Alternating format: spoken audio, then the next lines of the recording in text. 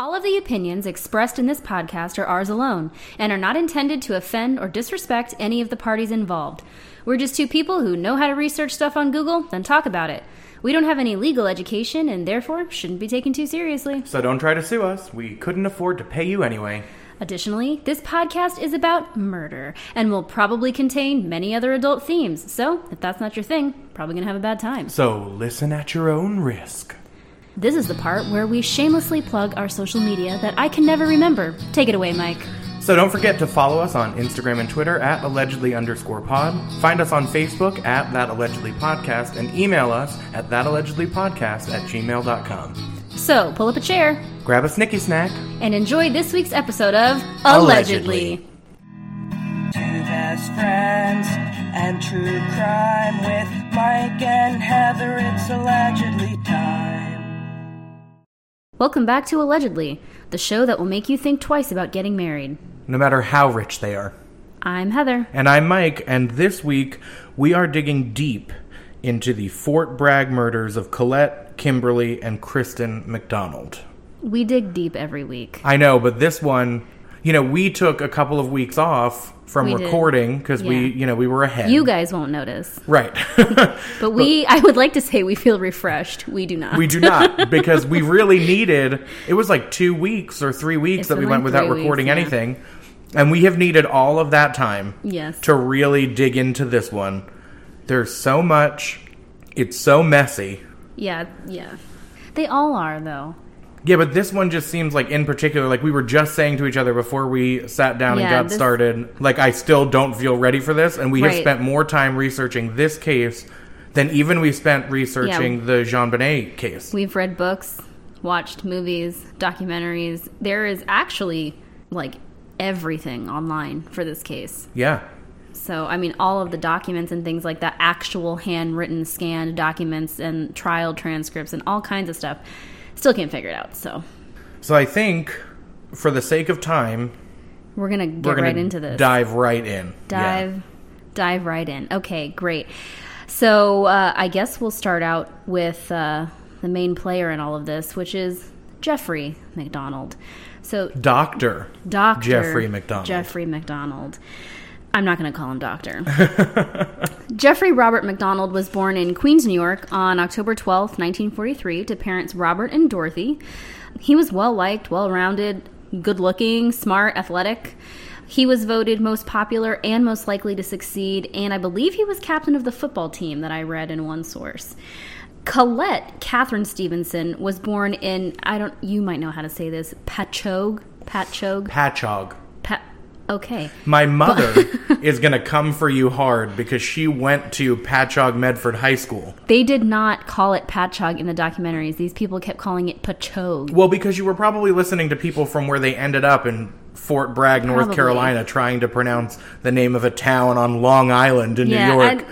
I don't know. Anyway, Colette was born in Patchogue, New York, to parents Mildred and Edward Cal Stevenson, and had a brother, Robert or Bobby.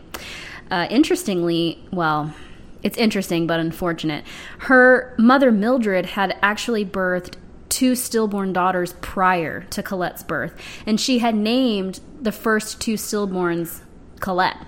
So she's actually the third Colette. Okay, isn't that a little morbid, though, that you keep using the same name? A little, although, I mean, I'm sure she was very traumatized and how married to the name Colette do you have to be that you would use that? I mean, it's a fine name, not anything that I'd be that attached to, but it's very sad. It's to me.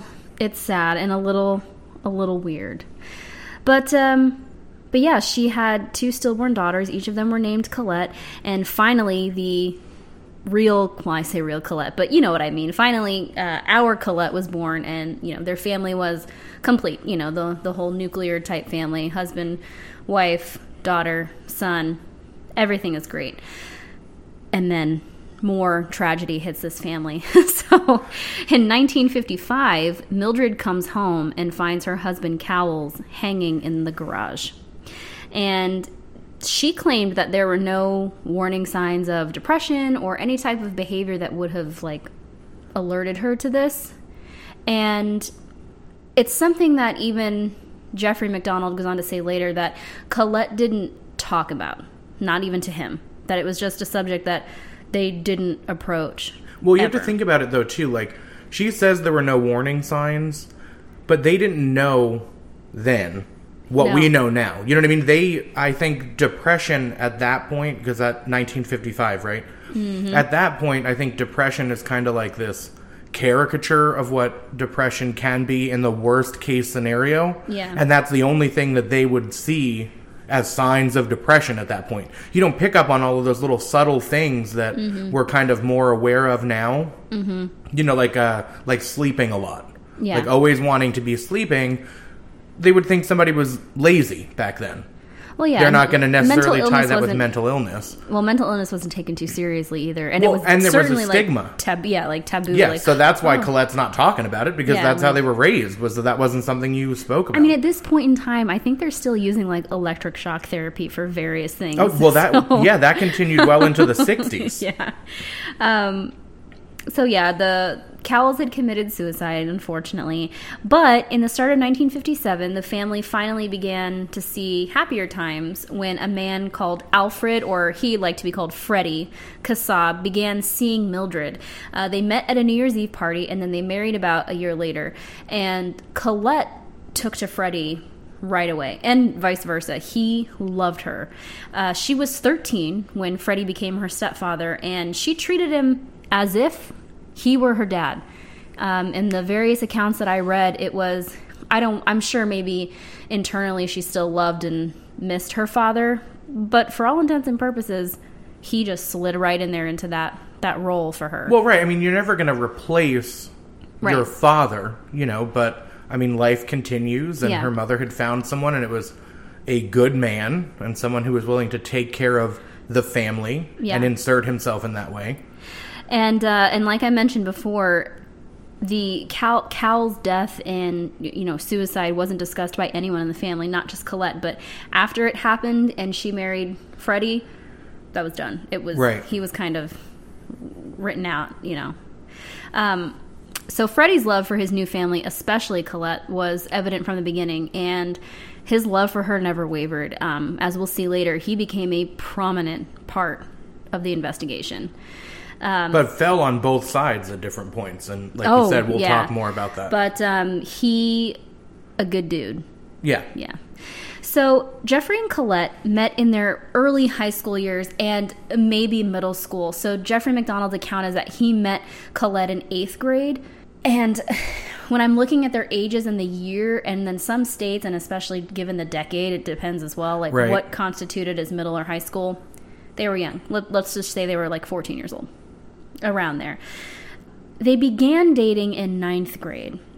He recalls it that he had seen Colette walking down the hallway with another blonde, and both women were very attractive. But Colette kind of like, when they walked past him, she turned around and kind of like gave him a look, and he was smitten. So, he pursued her, and she gave in, and they had a brief relationship. Jeffrey also goes on to describe their breakup in a voice memo to author Joe McGinnis, who we'll get to. He described their breakup as devastating, as high school breakups always are. Always so devastating. Always. The end of the world. Kind of funny, though. Colette calls him to a boat dock, and she's sitting there with her girlfriend, like girls do in high school. On a boat dock? Well, how often did you hang out on a boat dock in high school? But I just mean, like, obviously you can't break up with someone alone. You have to have an accomplice. So she calls him over. She and her girlfriend are sitting on this boat dock, and she basically just tells him with her friend that she started seeing someone else. And again, in his voice memos, Jeffrey describes the boy that she'd left him for. His name is Dean Chamberlain, as, quote, a jerk as far as I was concerned. I always thought he was a nitwit. And if that's not jealousy, I don't know what is. Because that's like such a classic thing, though. Like, because I'm the nice guy, and so of course I'm going to finish last, and now she goes to this jerk instead. So there's some toxic masculinity peeking in already. Look at that. Well, there's going to be more of it. So Jeffrey wasn't too heartbroken. He describes it as devastating, but he was able to quell his depression by bedding multiple women. Oh. So, yeah. As you do. As you do. So he'd taken on several lovers throughout his high school years and into his college years. After high school, Colette had begun attending Skidmore College. I did not even look up where Skidmore was. Never heard of it. Right, but she's attending Skidmore College. And Jeffrey, not only was he good looking, athletic, popular, obviously he had it in with the ladies, he was really smart and really dedicated to his schoolwork, and he was given a scholarship to Princeton University. So not just accepted, but given a scholarship. Yeah. So he definitely was smart and definitely earned his place there. And it was at Princeton that Jeffrey made the decision to become a doctor. He recollects that this decision was like abrupt, which is kind of weird to me that you've been given a scholarship to Princeton and you had no idea before walking through that door what you wanted to do with your life. It just seems like someone, I don't know, maybe that's pretentious. To think that someone attending an Ivy League school has no clue what they're going for. Yeah. Like, oh, by the way, I'm going to Harvard, but don't know what to do yet. I'll let you know. I feel like you'd want to have something like that in mind when you're going to be spending all that money. But he was given a scholarship, so who knows? So what did he care? I guess not. But he says that, he made the decision to become a doctor. I'm going to keep going back to this book that will come into play later, but all of these kind of recollections are made in tape recordings that are put down in a book. And I just wanted to tell you about this really weird one that they don't say in any of the documentaries. So unless you've heard the tape recording or read the book, you wouldn't know. I'm not going to know. He describes that he had a family doctor, and the only time he ever remembers visiting this doctor was when the doctor was examining Jeffrey's mother and made her disrobe in front of Jeffrey. And he describes this in this thing, and I just thought it really stuck out to me as weird. Maybe he did describe other things and it was omitted from the book. I don't know, but it's just weird. First, why would you tell anybody that? Well, I'm trying to figure out what the context could possibly be, that's what you're telling this man who's going to... He's describing, I guess, his kind of interactions with doctors in the past. That's not an interaction with a doctor, though, so much as you're like... He says that's the only interaction. Seeing your mother. I don't know. Getting a medical examination. It doesn't come up again, but that's the only interaction he recalls having with his family physician. Moving on. That's gross. Right. So anyway, he's at Princeton, and it wasn't long after he started his freshman year there that he began to think of good old Colette again.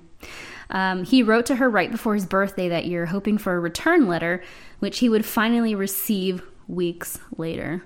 Because Colette knows how to play the game.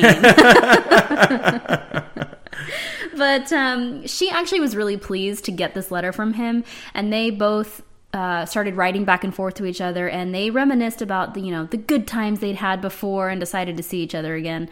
The good times they had when they were 14. Right. Well, right. I mean, all the times you have at 14 are good times, really. Yeah. So for some of us, I guess. I don't know. Maybe that's just me pushing 30 and being like, God, I wish I was a teenager again. Remember the phases that we went through at 14. We were going through the emo things, stuff that they didn't have. I did not have an emo phase. Oh. I was always a theater kid. Yeah, I never really bordered on that emo. I didn't get into My Chemical Romance with you. Yeah, I still have all the shirts. I bet you do. So anyway, even though Jeffrey and Colette are writing these love letters back and forth, and they're really, quite taken with each other again, Jeffrey's still playing around. Hoeing around? Still. He's hoeing. He is hoeing it up. So, yeah, he's sleeping around, but he eventually decided that Colette was the one he kind of wanted to become serious with. He describes another serious, contender, an actual girlfriend, not just a woman he was bedding. But he basically says that she didn't fit into his Ivy League life. Colette didn't fit into the other girl. He kind of had a girlfriend. He was sleeping around, but he had another type of person that he was actually seeing regularly. And his friends kind of describe her as being a little dumb. And Colette actually later describes this woman as kind of dumb as well. Like, Colette didn't even see her as a threat. They kind of all looked down on her. Right. But Jeffrey, and he continues to do this in these recordings, he really, really enjoys describing his sexual escapades with these women and especially his wife. But he basically describes that he just really liked to have sex with this woman. Like, there wasn't really anything else about her. And that eventually, when he started talking to Colette again, that even though she was satisfying him physically, this other woman, that there was something more intriguing about Colette and that she offered him something more intellectually. But not only that, to him, she seemed a little naive or inexperienced, and that also intrigued him. So there's that. I feel very icky. Yes. He's an icky dude. Yeah. And he's also very self-absorbed. Oh, yeah. And very concerned with appearances. Like, that makes it pretty clear. You know, like, oh, she didn't fit in with the Ivy League crowd. Yeah, he was... Yeah. Yeah, that's who he was. But he and Colette eventually kind of rekindle their relationship. They start kind of going steady, as you'd put it back then. And they do all the things. They start doing mommy and daddy things before they're mommy and daddy. Yes, but that's going to change. Because in the summer of 1963, Colette announced that she was pregnant. So that September, the couple got married, as you do. Jeffrey recalls that he was pretty surprised about how his parents had handled the news, and how Colette's parents had handled the news, and they were basically given really the only three choices that you have the baby and get married, give the baby up for adoption, or have an abortion.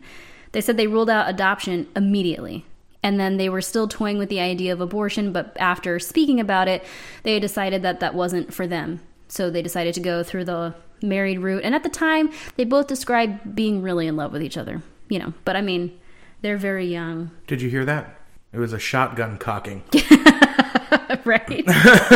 And this is very 60s right now. I won't go into detail, but he continues to divulge their sexual encounters in his taped recordings. Because he's gross. Yes, and he also describes their wedding night in detail as well. But he also describes that they had gotten like a lot of money and that they had sat there counting their money and all of that. It was like $3,000 that they got, and I was like, well, hot damn, that is a lot of money to well, no, but like, I mean, gifts. You have to put this into context too, that like, yeah, I guess it's fine for you to talk about your sex life with your wife, like in a normal situation. The context of this is that these recordings are all being made after your wife has died. Yeah. And it wasn't just your wife who died that night. Right. And you're being scrutinized heavily for that. And what you want to talk about on these recordings with someone is your sex life? I mean, I wouldn't really like...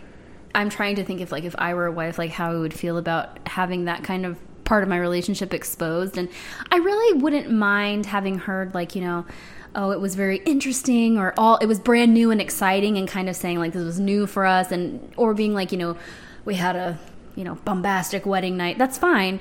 But it's just a little too detailed for comfort. And if you want those details, you're more than welcome to read the book that we'll be talking about later. Well, but it's also being recorded. These are tape recordings, yeah. Right. Yeah. Being recorded for public consumption. Mm-hmm. Like, this isn't a private conversation that you're having with, like, your best friend, who you might talk about some of that type of stuff with, but it would be a private conversation. I think at the time, we'll get to those. Moving on. So, Kimberley Catherine MacDonald is born on April 18th, 1964. And later that year, Colette, Kimmy, and Jeffrey moved to Chicago because Jeffrey has now been accepted into Northwestern University. So, again, not an Ivy, but still a really, really well-known medical school. Yeah. So this guy is, like, really good. They would welcome their second daughter, Kristen Jean MacDonald, into the world on May 8th, 1967. The girls had, like, such short lives, obviously. Yeah. So I'll do my best to describe a little bit about them. I just don't have the background because they were only 5 and 2. And this is Jeffrey's description of them, because unfortunately, we always have this problem. People don't really give enough focus to the victims in these documentaries and things, and I know that there's a lot to cover in the bulk of the crime, but again, unless you're reading a book, you're not going to find out anything about these girls. Right, and with their lifestyle, though, too, and how young the girls were, there really isn't anybody else that can tell you much except the grandparents. But even on the family site, I could not find really any detail about them. But anyway, Jeffrey describes the eldest daughter, Kimberly, or Kimmy, as she's fondly called, as being very, very bright. Like he had, mentioned, like, I knew we had a bright one on our hands. That she was just very intelligent and shy, that at 5 she was already reading, and that she was very sweet.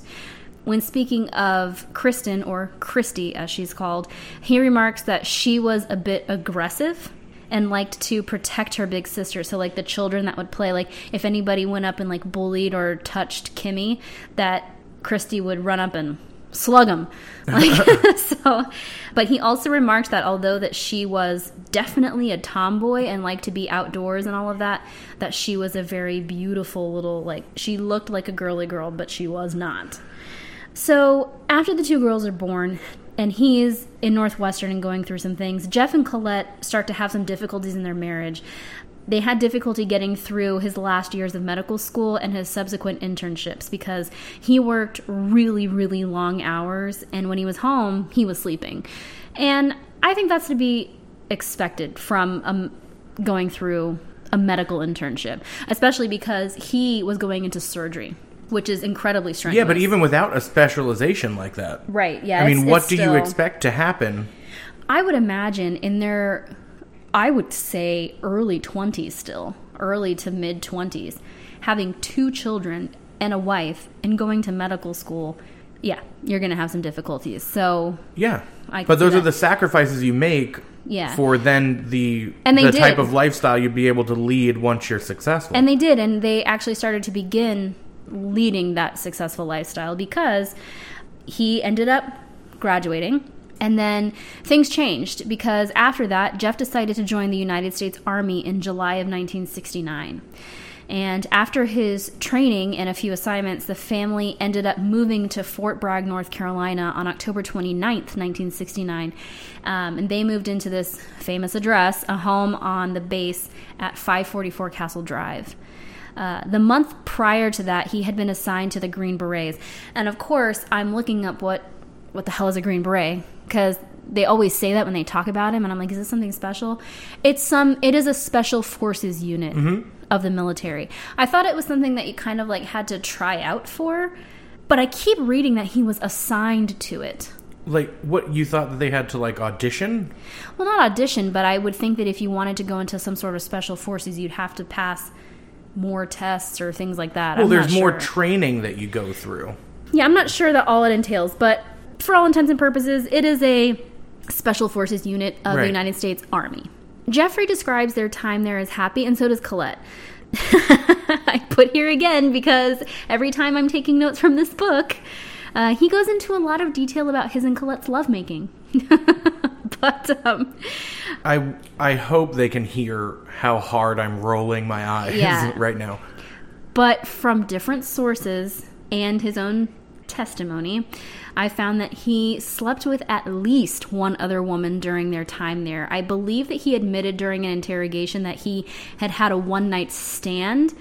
I think at the time that they were at Fort Bragg, but it's unclear the number of extramarital encounters he'd had. But there were multiple. I believe that there was a stewardess from Texas or a flight attendant, something like that. I think later on he goes to admit that there were other women on the base that had attempted to get into bed with him, and whether or not he's telling the truth about whether or not he vetted them, I don't know. He is so toxic. Yes, but he'd also gone out on many training sessions, and he was the physician for the boxing club and was gone often, so, boys will be boys, right? So, within a matter of, now I've seen it accounts weeks, but I've also seen other accounts where it says days. Within a matter of days or weeks before her death, Colette called her mother, Mildred, and asked if she and the 2 little girls could come and stay with her. And Mildred said that it wasn't a good time. So at this time we're in, like, it could be any time between January and February when this call was made. It wasn't a good time and that she should wait until the spring. The reason for the call really is unclear. But it's certainly speculated that this is because of the issues in their marriage. But again, that's only speculative. But I mean, I don't know why she would be asking her mother if only she and her daughters could come and stay, especially if they were so happy at Fort Bragg. But I do want to point out that this was a message that Colette had handwritten into her Christmas cards to her friends the Christmas of 1969. Quote, "We're having a great all-expense-paid vacation in the Army. It looks as if Jeff will be here in North Carolina for the entire 2 years, which is an immense load off my mind at least. Life has never been so normal nor so happy. Jeff is home every day at 5, and most days even comes home for lunch. By the way, we've been having such a good time lately that we are expecting a son in July." End quote. Okay, but no one puts their dirty laundry in the Christmas card. I was going to say, this is like a Facebook thing where you're like, like you could have like a fight in the kitchen as you're literally posting like, love my hubby. Couple goals. Hashtag bae.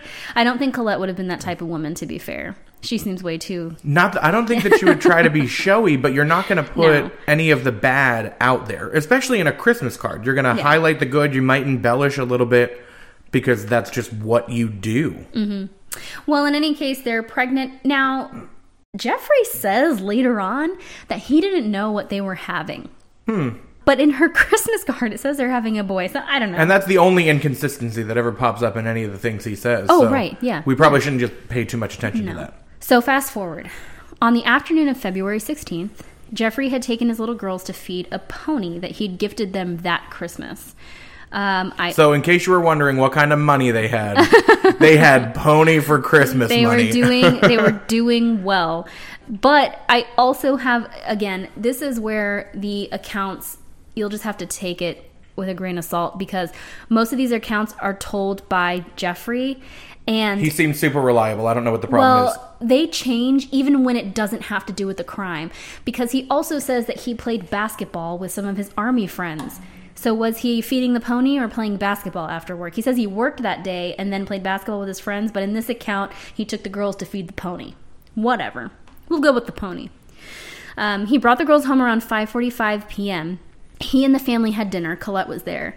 Colette, who at this time had gotten back into her studies to become an English major, then left to attend a psychology class with a friend. Jeff watched television with his girls before putting Kristen, the little one, to bed. He then watched Kimberly's favorite show. I think it was called Laugh In or something. You don't know what Laugh In is? No. It's Rowan and Martin. It was kind of like a variety sketch show. No, never heard of it, actually. Oh, boy. But that was Kimmy's favorite show, and he always watched it with her on the nights that Colette went to school. That's going to be one of those things that my dad talks to you about. Yeah. Where he's like, when you're doing these things, if you need somebody who actually understands that time frame. FYI, both Michael and Marie have told me their opinions on cases that they disagree with me on. And I'm like, well, of course you're going to side with your son.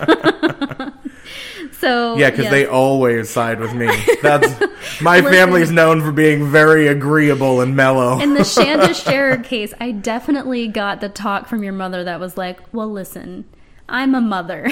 Yeah, well, and you got the same thing from my father. Like, listen, I'm a father. And he did that. You and I were trying to have a conversation, and he took the phone out of my hand. Yeah, so, right, back to Castle Drive here. So after they watch Laugh In, the show I've never heard of before, he puts his oldest daughter to bed. And Colette arrives back at the residence at approximately 9:40 p.m. She and Jeff watch television, and in some accounts that they had a drink or two. Side note, I meant to look this up, but was it not common knowledge that liquor is bad for a fetus? We're in 1970? Yeah. I don't think at that point... Okay. That was a widely known thing because if you remember, they do a lot of jokes at the expense of the 1960s in Hairspray. And one of them is that in the 60s, pregnant women were still freely out at bars, smoking cigarettes, drinking martinis. So I don't think in 1970 they knew that was a big old no-no. I'll let it slide, especially considering what's about to happen to her. I'll let it slide. All right. So she and Jeff shared a drink, watched a television show. They were watching The Tonight Show with Johnny Carson. I have heard of that one. Yeah. I hope so. And it's still running, just with a different host. Yeah. So it's Saturday night. Or is that Saturday Night Live? That's Saturday Night Live. Whatever. Anyway. Oh, my Lord. God. Okay. Anyway, Colette doesn't finish the show. She retires to the bedroom about halfway through, changes into her PJs, passes out. So then he continues to watch TV, and some accounts he reads a book, and he says at approximately 2 a.m. he gets up and washes the dishes, like every good husband does. And then he heads to bed himself. But when he goes to bed, and again, this is just the account I'm going to give, Kristen had crawled into bed with Colette and had wet his side of the bed. So rather than wake up his 4 to 5 month pregnant wife to change the sheets, he just kind of was like, meh, I'll just leave her here to sleep in the pee, and I'm going to go sleep on the couch. That's what I kept thinking. I was like, maybe his intentions were good. I better not wake her. But I'm thinking, dude, she's going to roll all over in that. Yeah. Whatever. And not the smell. And it's going to soak through the... Well, maybe they had a mattress protector. They had 2 small girls that probably climbed into bed with them frequently. I was just upset about it. Anyway, he puts Kristen back to bed, and he leaves Colette in there with the pee, and then he goes to sleep on the couch, leaving the mess for the morning. So then, at 3:42 a.m., and now we're on February 17th, 1970... Jeffrey MacDonald calls the Fort Bragg Emergency Services. And so it's not 911 because they're on the base. So he actually just dials 0 for an operator. Right. And that's who he speaks to. And he faintly speaks into the receiver, like he's intentionally trying to be quiet, and says, help, 544 Castle Drive, stabbing. 544 Castle Drive, stabbing. Hurry. Mm-hmm. Followed by the sound of the receiver hitting the floor or smacking into the wall. Basically, he just drops the receiver at that point. Right. And at that point, they would have been corded, so I don't know, whatever. But there's this thud, essentially. Within 10 minutes, the military police arrive, and they believe they're showing up for a domestic dispute. Mm-hmm. They arrive, right away, you said, right? Yeah, within 10 minutes. Yeah. The front door is closed, and it's locked. The whole house is dark inside. They get no answer at the front door, so they go around the back. They find that the rear screen door is closed, but it's unlocked, and the back door is open. So a sergeant enters through that back door. He heads toward the master bedroom. He quickly runs to the front of the house, and he is shouting at the top of his lungs, tell them to get Womack ASAP. And Womack is a medical center. Yeah, nearby. Colette was found on the floor of the master bedroom on her back with one eye open and one breast exposed. She had been bludgeoned and stabbed. She had been partially covered by a torn and blood-soaked pajama top, and a paring knife was found next to her body. On the headboard, pig was written in 8-inch all-capital letters in blood. Jeffrey was lying on his stomach next to her, wounded but alive. He had his head on Colette's chest and his arm around her neck. When first responders attempted to help him, he told them, again, in this low whisper, check my kids, I heard my kids crying. Mm-hmm. When they entered the girls' rooms, they found 5-year-old Kimberley lying on her left side in her own bed, also bludgeoned and stabbed. Across the hall, 2-year-old Kristen was found lying on her left side as well, in her own bed, with a baby bottle close to her mouth. Kristen had also been stabbed multiple times. After being resuscitated, MacDonald sat straight up and yelled, Jesus Christ, look at my wife, I'm going to kill those, expletive, acid heads. He continued to shout, let me see my kids, as he was taken out of the house to be brought to Womack Army Medical Center. Once there, medical staff noted that MacDonald had fewer and far less severe wounds than his wife or his daughters. They actually made specific note that he didn't have a single life-threatening wound on his body, just minor cuts, bruises, scratches, and he wound up being released from the hospital 9 days later. Right, after being in the ICU. Did he actually have a surgery? I couldn't, verify whether or not I don't think that it wound up one. requiring a surgery. Because I went through all of the testimony by the physicians, and I didn't see it. And I was going through it for, hours reading this testimony. No, because I remember someone having said that he didn't even require stitches. That's how minor everything was. So I don't think so. So then they question MacDonald. Oh, right, yeah. And so he gives this version of events when he's originally questioned by the CID, which is the Criminal Investigation Division. He says, at about 2 a.m. on February 17th, he did the dishes and then decided to go to bed, as you mentioned. When he went to go to bed, he found Kristen in the bed. She had wet the bed. He moved her to her room. Didn't want to wake Colette. Goes to sleep on the couch. Okay, so then he says he woke a little bit later to the sounds of his wife and daughter screaming for help. And that when he attempted to get up from the couch to help them, he was attacked by 3 men. And he notes that there were 2 white men and 1 black man. And says that the shorter of the white men was wearing lightweight gloves, possibly surgical gloves. He then describes a white woman who was with the men. She had blonde hair. He specifically mentions he thought it may have been a wig. Mm-hmm. It says it was stringy. Right. Says she was wearing high-heeled, knee-high boots and a floppy hat that covered her face. And says that she was holding a candle or a torch, so something aflame. And she is chanting, "Acid is groovy, kill the pigs." Right. He then goes on to say that the 3 men hit him with a club and attacked him with an ice pick, and that the woman stayed nearby shouting, "Hit him again," over and over. During the attack, his pajama top was pulled over his head and wrapped around his wrists.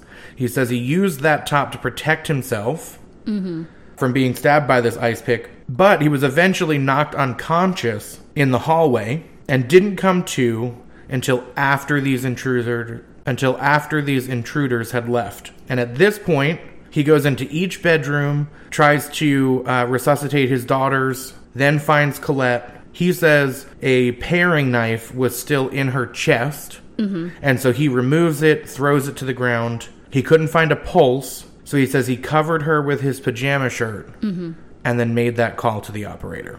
Ugh. Well, that's a lot. Isn't it? That seems a little familiar. I mean, just a little bit. What in particular sounds familiar to you? So, I guess let's go through some of the things that you mentioned. Sure. Clearly, because we have 3 bodies, there are 3 autopsies.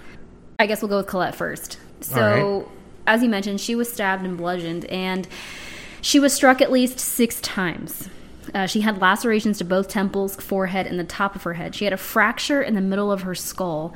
Her arms were either broken or fractured, and obviously had defensive wounds. So what I had seen was that it was both of her forearms were broken. And her wrist was broken as well. One of her wrists. She had bruising all over her arms, fingers, wrists. Her face was completely black and blue. She suffered 16 deep stab wounds, 9 to her neck and 7 to her chest. In addition, there were 21 puncture wounds. That's a lot. Right, so now we're already looking at a knife and an ice pick. And something that was used to bludgeon. Yeah. I mean, she was beaten to a bloody pulp, really, is what she was. And let's not forget that there was another victim with Colette, which is their unborn son, which doesn't get really mentioned a whole lot, actually. But she was nearly 5 months pregnant. Yeah, now, I mean, I already had some familiarity with the case, so I knew that. But when I was going through and doing the research and taking my notes, I was almost done with the notes before I found anything that mentioned that she had been pregnant at the time of the murder. That is absolutely insane to me. Yeah, they don't really talk about it. It's really weird. So moving on, the eldest daughter, Kimberley, she was struck 3 times in the head with a blunt object, at least. The right side of her head had extensive black and blue bruising. Her right eye was recessed. She had multiple fractures to her skull that went all the way through her skull, and it was dislocated. She suffered between 8 and 10 stab wounds to the right side of her neck, and the damage to the right side of her face was so bad that there was bone protruding through her cheeks. So she was hit about the face so bad that her eye was recessed, her bones were sticking through. It's all black and blue.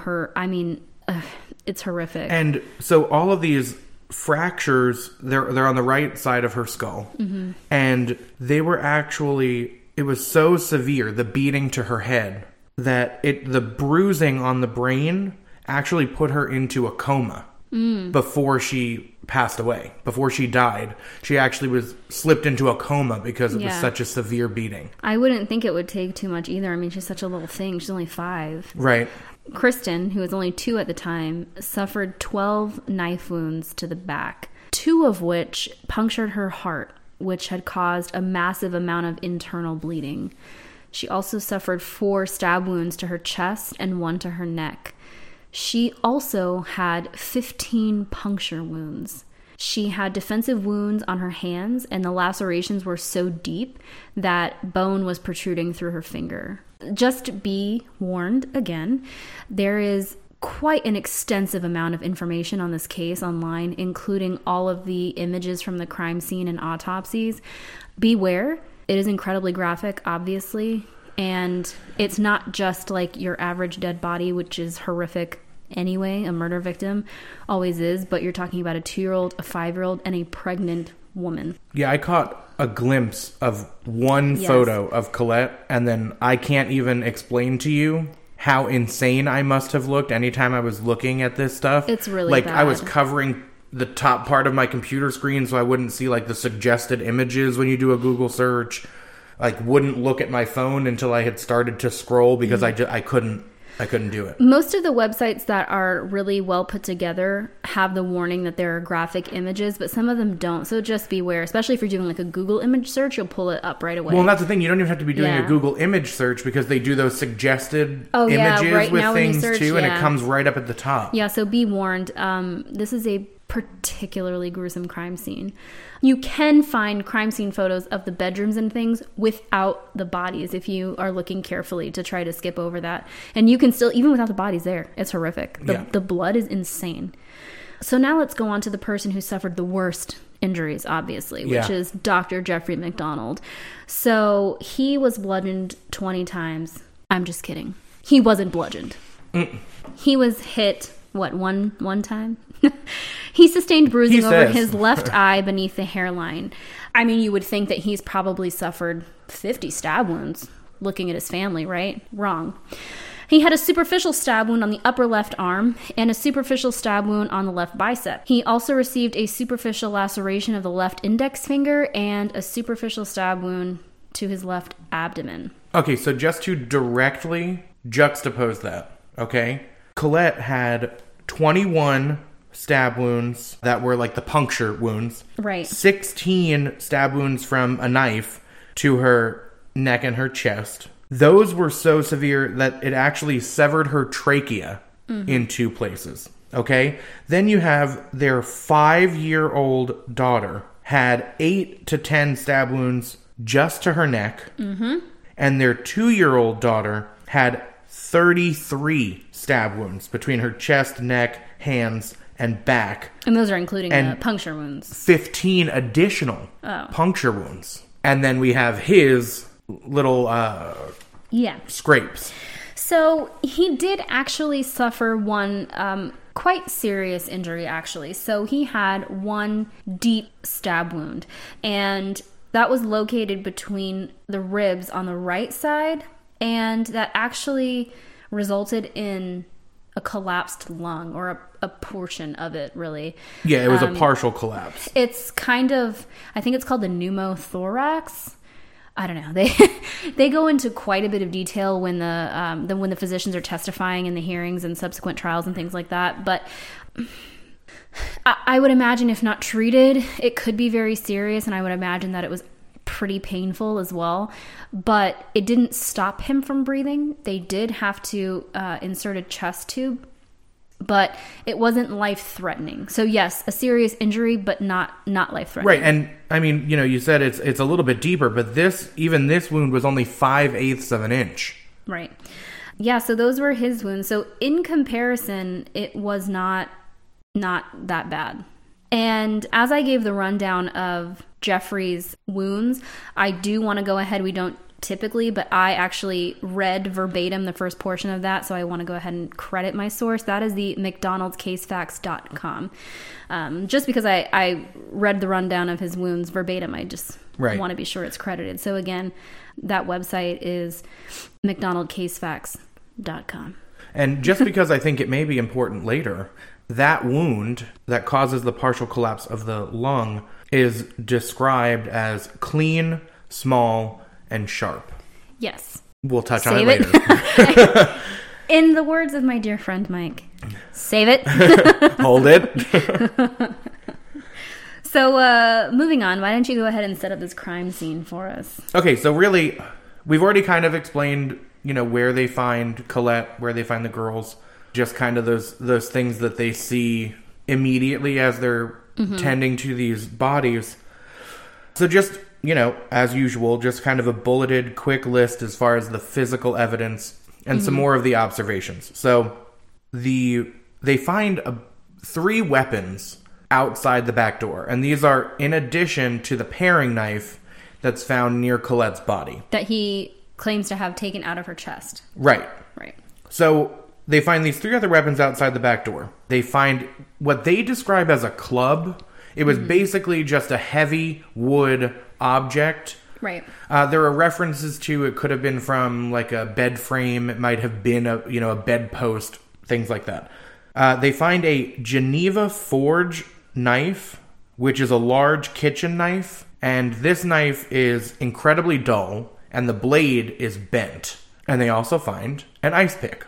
And all 3 of these weapons are right outside the back door. The paring knife that they find in the master bedroom next to Colette's body, they find no prints on that knife. There's no visible blood. Yeah. And, I'm sure you'll touch on it during the investigation. They do find some trace amounts later. The positioning of those trace amounts is a little odd, but there's no visible blood when they're looking at this weapon. They find a bloody footprint in the doorway of the master bedroom. They find a brown hair in Colette's hand. A limb hair, right? Yes. Yeah. A bloody palm print on the footboard of the bed in the master bedroom. There's pig, like I already mentioned, written in blood on the headboard of that bed in the master bedroom. Right. Now, correct me if I'm wrong, I believe in his original account, Jeffrey didn't even know that had been written on his headboard. Yeah, I don't remember specifically if he was asked about it. I didn't see anything that had him mentioning it. Yeah, I believe he said that he had no knowledge of that being written there. And when you look at the photos, the headboard's brown. Yeah. And it wasn't written on the wall. It's written on the headboard, and it's not written horizontally. It's written vertically going down. Yeah, like you'd have to turn your head to the side. Kind of weird, especially because the headboard's not like at eye level. It's below you. Right. So it's really awkward. It's actually Exhibit A. If you want to go look at our Instagram right now, you can see what we're talking about. But yeah, it's faint. It is kind of hard to see at first. Underneath the headboard. And it's on Colette's side of the bed. Yes. Underneath the headboard, they find the tips of surgical gloves. Then they have Jeffrey's pajama top. And it has 48 cylindrical holes. Right. These clean, sharp, circular holes. They notice that the living room is pretty much undisturbed. He says that there was this struggle with these intruders when he got up off the couch in there. Save it. But it was largely undisturbed. They do note that the coffee table was flipped over. Right. And there was a potted plant that was knocked over. Lamps on the end tables, all these other things, just the way that they would have normally been in someone's living room. And then they find some fibers under Colette's body. They also find fibers in the girls' bedrooms, and they find fibers under Kristen's fingernails, and that's the 2-year-old. Right. And that's basically a quick recap of the physical evidence and those observations in comparison to the sequence of events that they've been given. Right. Okay, so I guess I'm going to go ahead and get back to those. When talking about the investigation, I want to touch on the intruder theory. Well, it's not a theory. That's what he said happened. That must be what happened. Their prime suspect, other than Jeffrey MacDonald, which is obviously what we all know is going to happen. There was a delivery man. Wait a minute. We're going to talk about Jeffrey MacDonald? Let me... So... Yeah. Do you need a minute? I'm gonna need several minutes now. I didn't take any notes on Jeffrey MacDonald at all.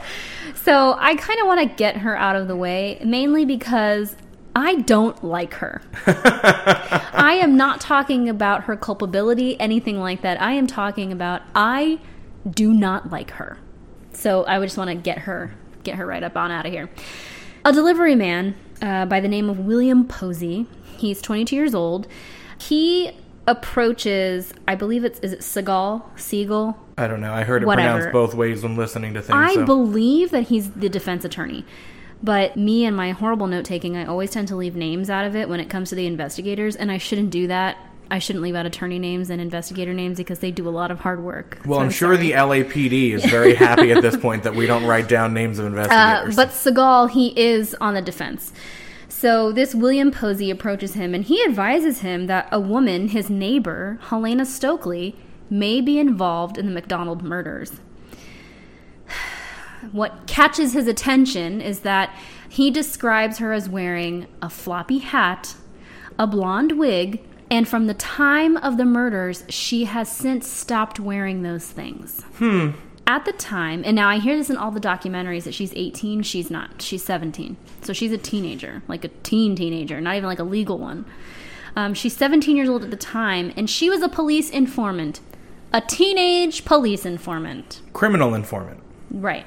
A narcotics informant. Well, not necessarily narcotics, just every drug under the sun kind of thing. So she is, I hate to use the term druggy, but she was really, really, really, really heavy into the drugs. Everything under the sun, specifically LSD, I guess was their drug of choice.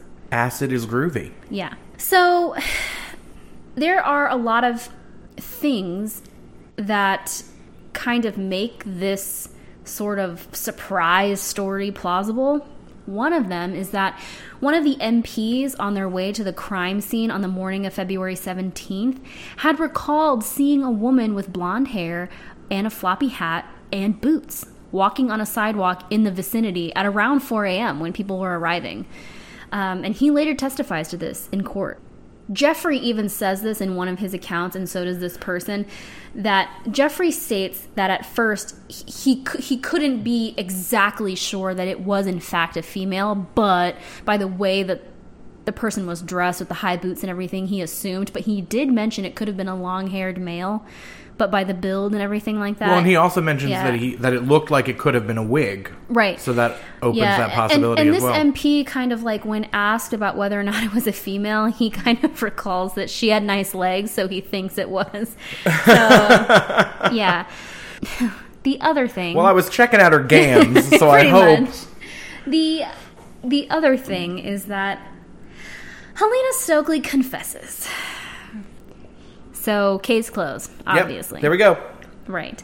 Well, why have we been talking so badly about Jeffrey MacDonald this whole time? She makes several confessions to this crime, but her version changes every time. Every time she tells it, the story changes. She explains that she and her boyfriend, Army veteran Greg Mitchell, were members of a cult. And she claimed that the cult decided to kill MacDonald's family as... There are, again, several accounts for this, as retaliation for either his continued behavior toward the drug addicts in the community, because Dr. MacDonald treated many of the people like in and around Fort Bragg that dealt with addiction issues, and he wasn't well liked. So... Yeah, one of their biggest gripes was that he would not give them methadone. Right. Which at that point, methadone clinics were a big thing. Yeah. So he didn't treat these people kindly. Now, I also heard that it was because of how he treated them, and like he wouldn't give them the methadone, or that he refused to treat them, period. Like he didn't like the drug scene and the druggies, for lack of a better term. He didn't like them. Well, they didn't fit in with the Ivy League crowd. Yeah. Oh, obviously. Maybe they wouldn't go to bed with him. Who knows? So it's also been alleged that they retaliated because, like you said, he wouldn't give them prescription drugs, namely methadone. So Helena Stokely is an unreliable witness. I don't think that that's up for debate. She was obviously impaired by heavy drug use. And not only that, but a lot of people describe her as being unreliable. She was someone who liked to tell stories and liked the attention. Also, keep in mind, at this time, she's 17. So, you know, and not only that, but a lot of people had recounted that William Posey, the person who brought this to the defense attorney's attention, he also was someone who liked to make up stories and things like that. And he was also into drugs and that kind of thing. So, yeah. So we're going to box up Helena Stokely for now. She will... Oh, she's popping back up. She will, unfortunately, make a comeback. So let's get her out of the way and move on to the prime suspect, which is Jeffrey MacDonald. So let's go into maybe like his personal stuff first, and then we'll touch back on the evidence. So Jeffrey was interrogated officially on April 6th, which honestly seems like a long time for me. He gave a statement. He gave a statement, and he was questioned when he was in ICU, right. But he had an official interrogation on April 6th. His story also began to change, and at this time, the investigators already had doubt in his story, and they were eyeing him as the prime suspect. The pieces of his story changed. His poor attitude and lack of emotion certainly didn't help him. And all of the evidence collected was believed to have been from the MacDonald home, or couldn't be ruled out as belonging to the MacDonalds. Right, so we're looking at all of this physical evidence, and they couldn't rule anything out. Like, oh no, somebody had to have brought this in. Yeah, so I guess let's go back to the weapons, and I'll try to run through this as quickly as possible because we still have so much to cover on this case. So the wooden club, like you'd mentioned, it was 31 inches in length. They did actually kind of prove that this did come from the MacDonald home. The paint on it matched the sidewalk at the residence, and it was sawed from a piece of wood used to make their bed. So that was confirmed. It was also confirmed to have been the weapon used on Kimberley and Colette. So that was confirmed as a murder weapon. There was the hickory knife, which I believe was confirmed that one was actually confirmed to have belonged to the MacDonalds. That's the Geneva Forge. I believe it was like the same brand as all of the knives they had in the kitchen. The Geneva paring knife, one of the, I want to say, nannies, that's alleged. I don't know if that one was actually proven. I think they're both that brand. Yeah, I'm not 100%. Like the paring knife was unique because it was bent, and a nanny had recounted that it was bent. It wasn't bent in the process of the crime. It was bent prior to it. And someone who knew the MacDonalds and had been in their home testified to this. And then there was the ice pick, which cannot be proven to have belonged to the MacDonalds, but there are a few people that testify to having either seen this ice pick or MacDonald having made mention of owning one.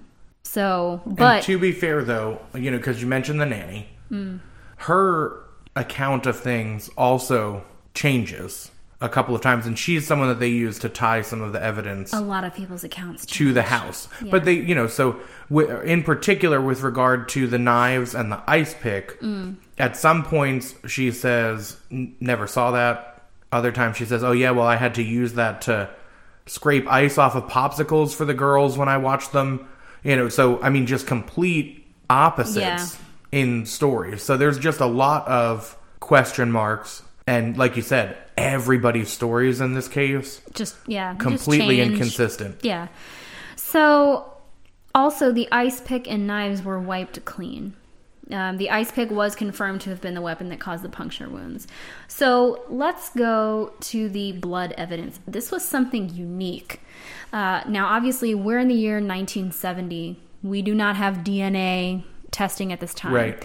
However, they do have blood typing. The investigators really, really lucked out with this. They basically could map out the entire crime scene because all 4 members of the MacDonald family had a different blood type, which is crazy. Yeah, it's a statistical anomaly. Yeah.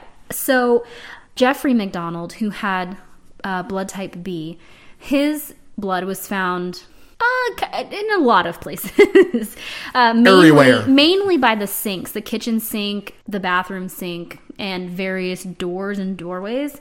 Colette had type A blood, and her blood was obviously all over the master bedroom. And if you see the crime scene photos, it is all over the master bedroom. Right, and they are able to confirm that pig, when it's written on the headboard, is Colette's blood. Is Colette's blood, right.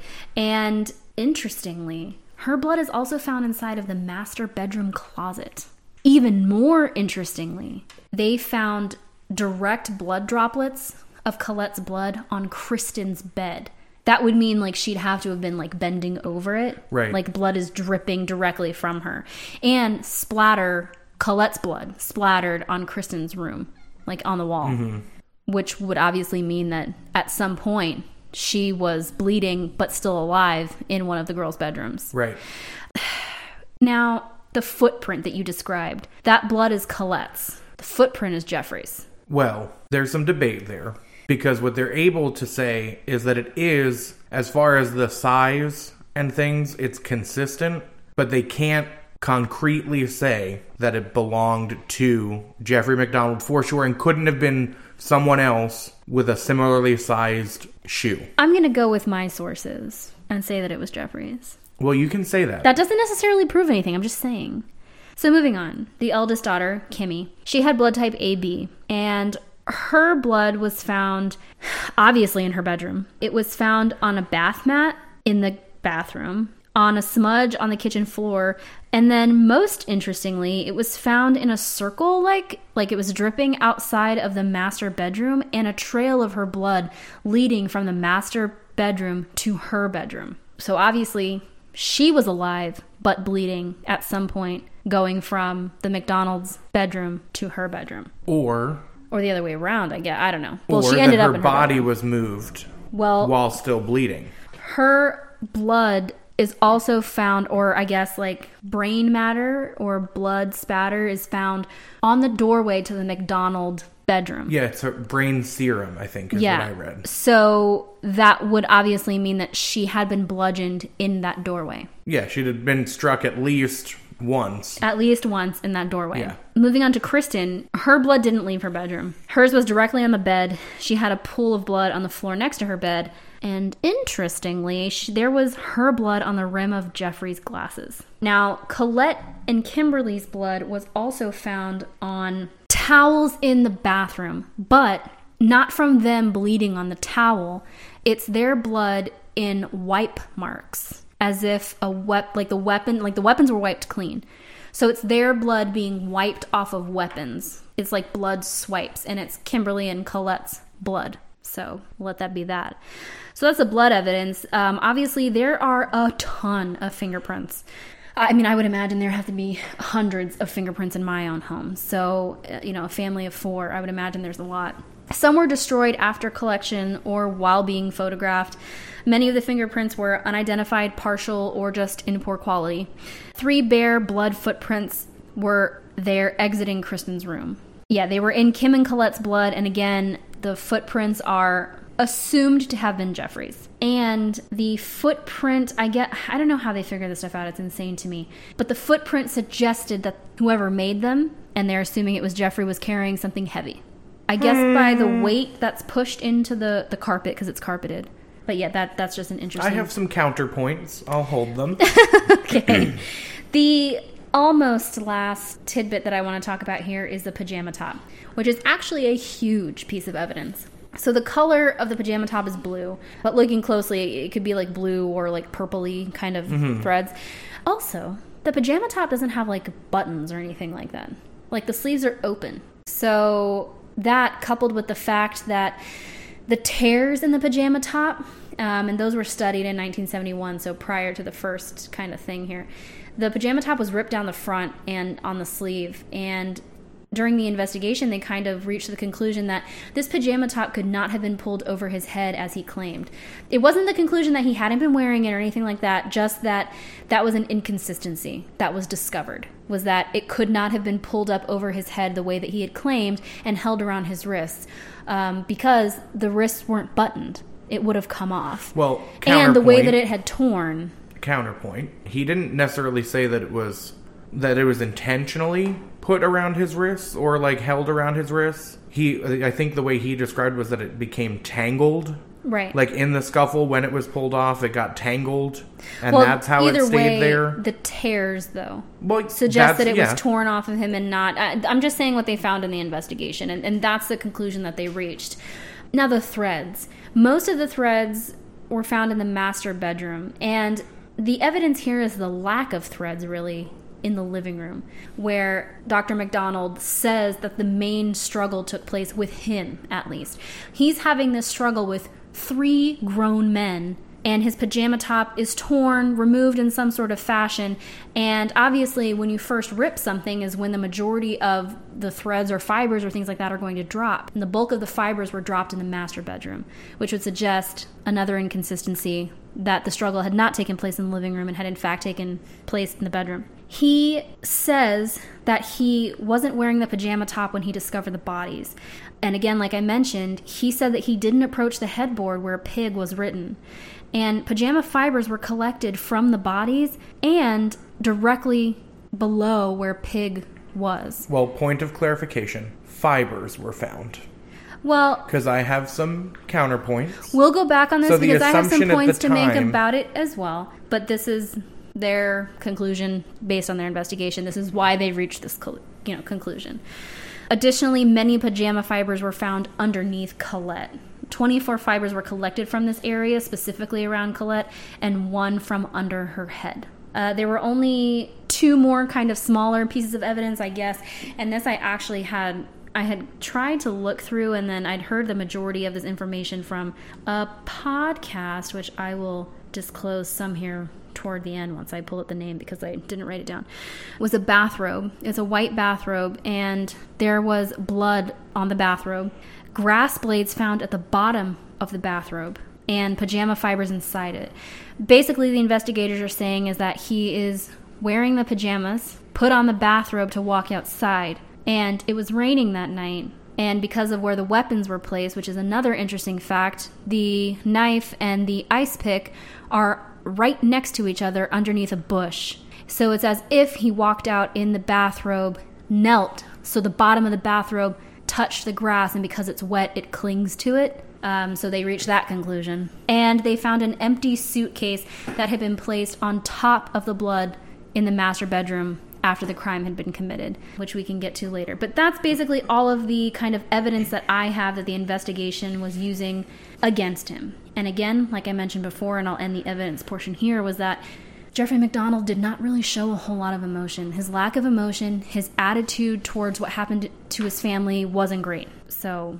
Well, and, we've said this quite a few times, but as far as, trying to judge someone's reaction, and I'm not disagreeing with the presumption, that you should be upset and shaken and there should be more of a response. So I'm not saying that instinctually I don't agree with that, but you do have to be careful how much you rely on that. Right. It just made him very suspicious. So, yeah. So, as you mentioned, it's April 6th, 1970, that there's a formal interrogation. And then less than a month later, on May 1st, the Army formally charges MacDonald with the murder of his wife and daughters. And so this leads to an Article 32 hearing. Okay, and I'm not going to pretend that I knew what that was when I sat down to do the research, but essentially it's like a preliminary hearing in the normal criminal justice system. So if we look at the normal system, which is what people are a little bit more familiar with, right?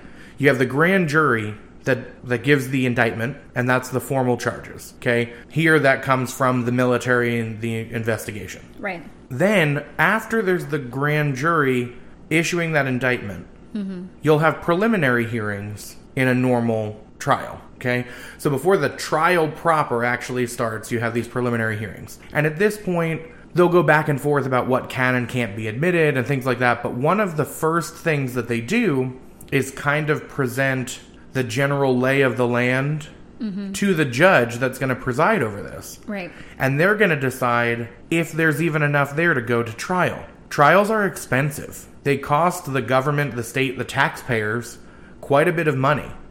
You're asking people to dedicate a lot of time And time is pretty precious in our judicial system with all of the things that need to be happening. And you have jurors that then serve here, and they're giving a ton of their time to sit for the presentation of evidence if we get to a jury trial. Well, I mean, not to mention the defendant's time, who a lot of them are spending time in jail when this is happening. So the preliminary hearing... just to clarify, I'm sorry. I believe this kind of hearing, aren't these... the testimony is closed, isn't it? Because this isn't like a trial where the testimony is open and in front of the defendant. These people are being questioned privately. Right. This is record. This is all procedural stuff. Right.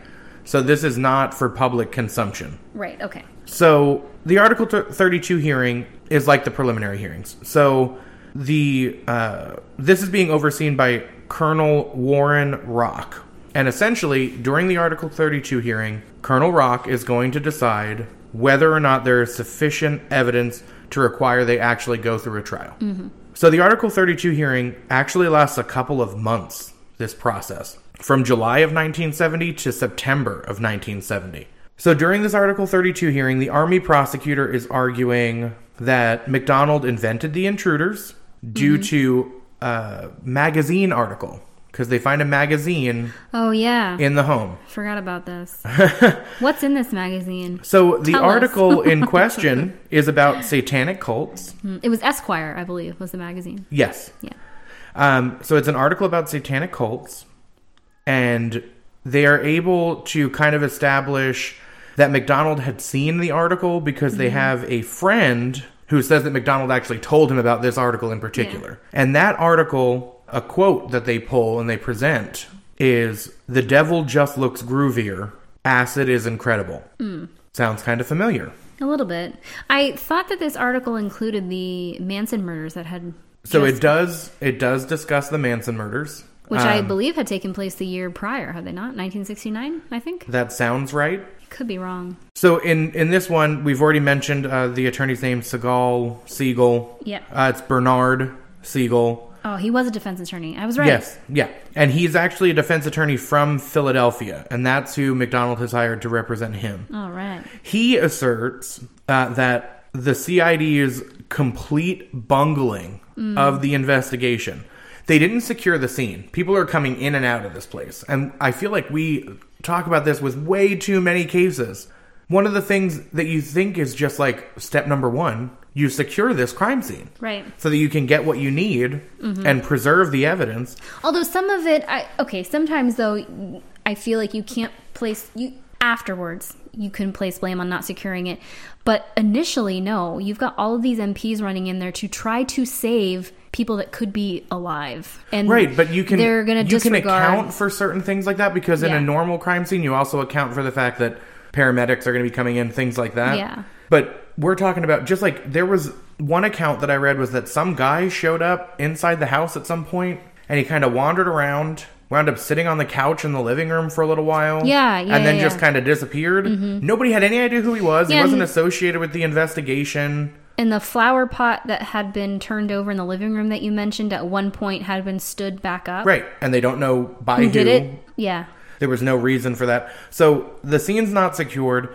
They lost evidence or intentionally threw it out in the case of the pajama pants that MacDonald's wearing. They were actually thrown out. I wonder, though, it may have been thrown out by the hospital staff, which is not uncommon. I guess it's possible, but again, you're investigating this. That's clearly going to be evidence because it's something someone, even if he's a victim, was wearing when the crime took place. Right. So the police should be securing, those types of things. I would think the hospital staff may not know, but the investigators should have asked. And there were people there with him. Like you have people that are assigned to victims or suspects, immediately to kind of watch over things.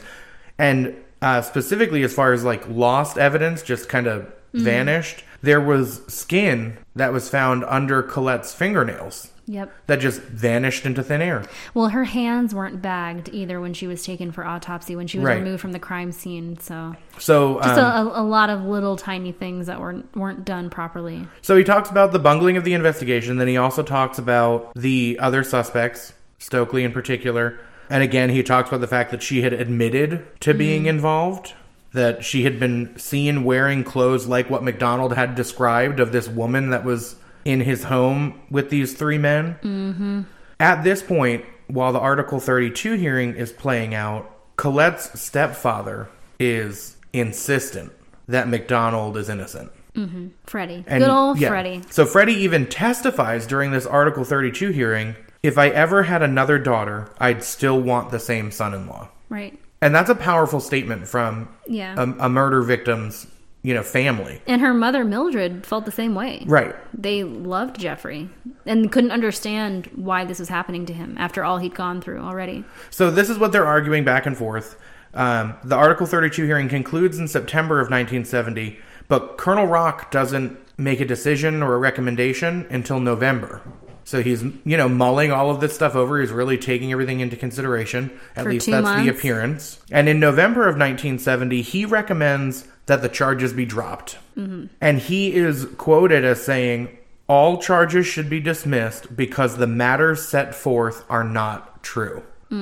Okay. So he is, he at least appears to be 100% certain that he didn't. Jeffrey MacDonald did not do this. Yeah. But let's reiterate, because this will be for later, that the charges were dropped. He wasn't found not guilty because he was not tried. Right. The charges this is all preliminary. Dropped. Okay. So Colonel Rock also says that law enforcement should investigate Stokely because that would then be a civilian matter, not something that would be before a military court.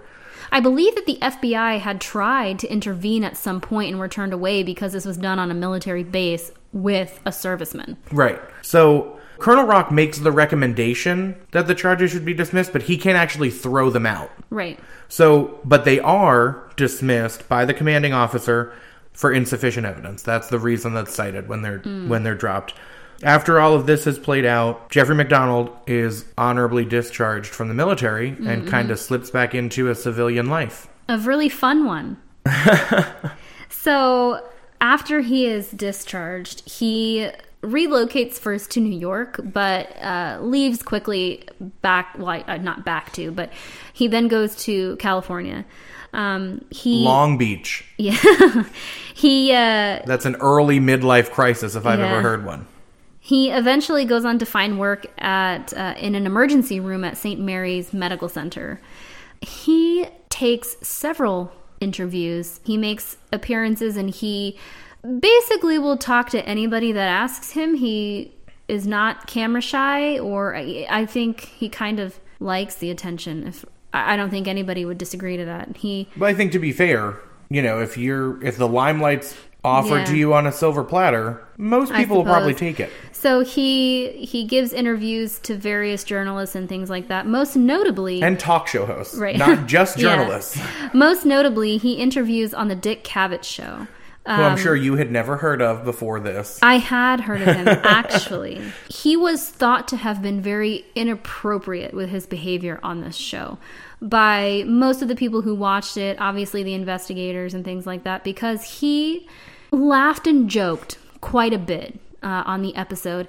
He showed very little emotion when talking about his family, and he actually paid more attention to berating the investigators, the MPs, and various other military figures, rather than bringing attention to the actual crime and the loss of his family. Like, I would think the charges have been dropped, you would want to find out who did this, and that's what everyone else was thinking. I think everybody would expect that you still want to find out. It hasn't been like a year, or maybe it's been a year since your pregnant wife and 2 daughters were slaughtered in your home, that you'd want to find out who did this. And he just showed very little interest in that. And just to be clear, it's not even that he wasn't talking about it or was kind of standoffish about that topic. He talked freely about that topic. Right. His focus just wasn't on trying to find who had done this. Yeah, which I think a lot of people would agree is odd. I'll give you odd. Yeah. And he is said to have been very promiscuous, which I'm sure you don't find surprising at this point. Yeah, this is news now? Yeah, he took on many, many lovers. And I had heard in one account as well that he had a garage sale where he sold his wife and daughter's property. Didn't we just talk about a garage sale on the last episode? I won't comment. Yeah, so along with his promiscuity, he also had an influx of money. Obviously, he's a practicing surgeon at an ER in California. So he purchased a large condo in Huntington Beach, and he also owned a yacht or some large boat. So he had women, money, boats, condos, well, and by that point, he had already worked his way up, too. He wasn't even just a physician practicing in the ER. He was the director of emergency medicine for St. Mary's Medical Center. And I am I'm not questioning his ability. Obviously, from the very beginning, he's been a very astute student. I would imagine that he got to where he was because he did earn it, at least with his career. This lifestyle, and especially his interview on the Dick Cavett show, drew him a lot of negative attention from one person in particular. And who might that be? That is our dear friend, Freddie Kassab, who again is the stepfather of Colette, more so an actual father to her. And like I'd said, Freddie and Mildred had both been in Jeffrey's corner from day one. They never doubted him. You said what Freddie testified to, that if he'd had another daughter, he would want the same son-in-law for her. And there are letters that you can read that they wrote to each other, and in all of these letters, Freddie and Mildred are just like, we're so sorry this is happening to you. We love you, Jeffrey, like all of that.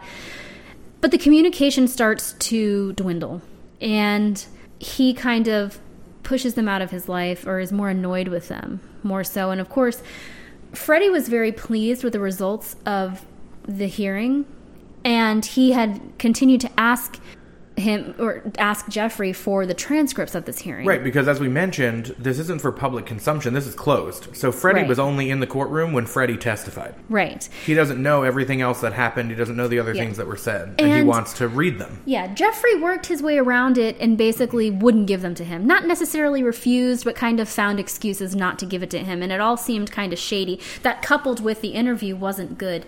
And eventually, Jeffrey got tired of him, continuously hounding him, and he ended up telling him that he and a few of his army mates had found, tortured, and killed one of the alleged intruders. Yeah, so he tells them that they've actually been traveling the country, hunting these people. Right.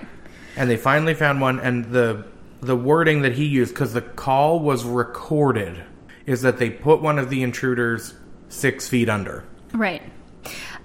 This is obviously a blatant lie. Right, and when he's confronted with the fact that this is a lie, that this didn't happen, he says that he was just trying to calm the in-laws down. Mm-hmm. That he was, they had this thirst for revenge, and he was trying to give that to them without anyone doing anything crazy. That's basically how he tries to explain that away when he's confronted with this recorded call. Well, Freddie wasn't too happy about this. And he loved his girl. So he finally got a hold of the Article 32 transcripts, and he pored over them.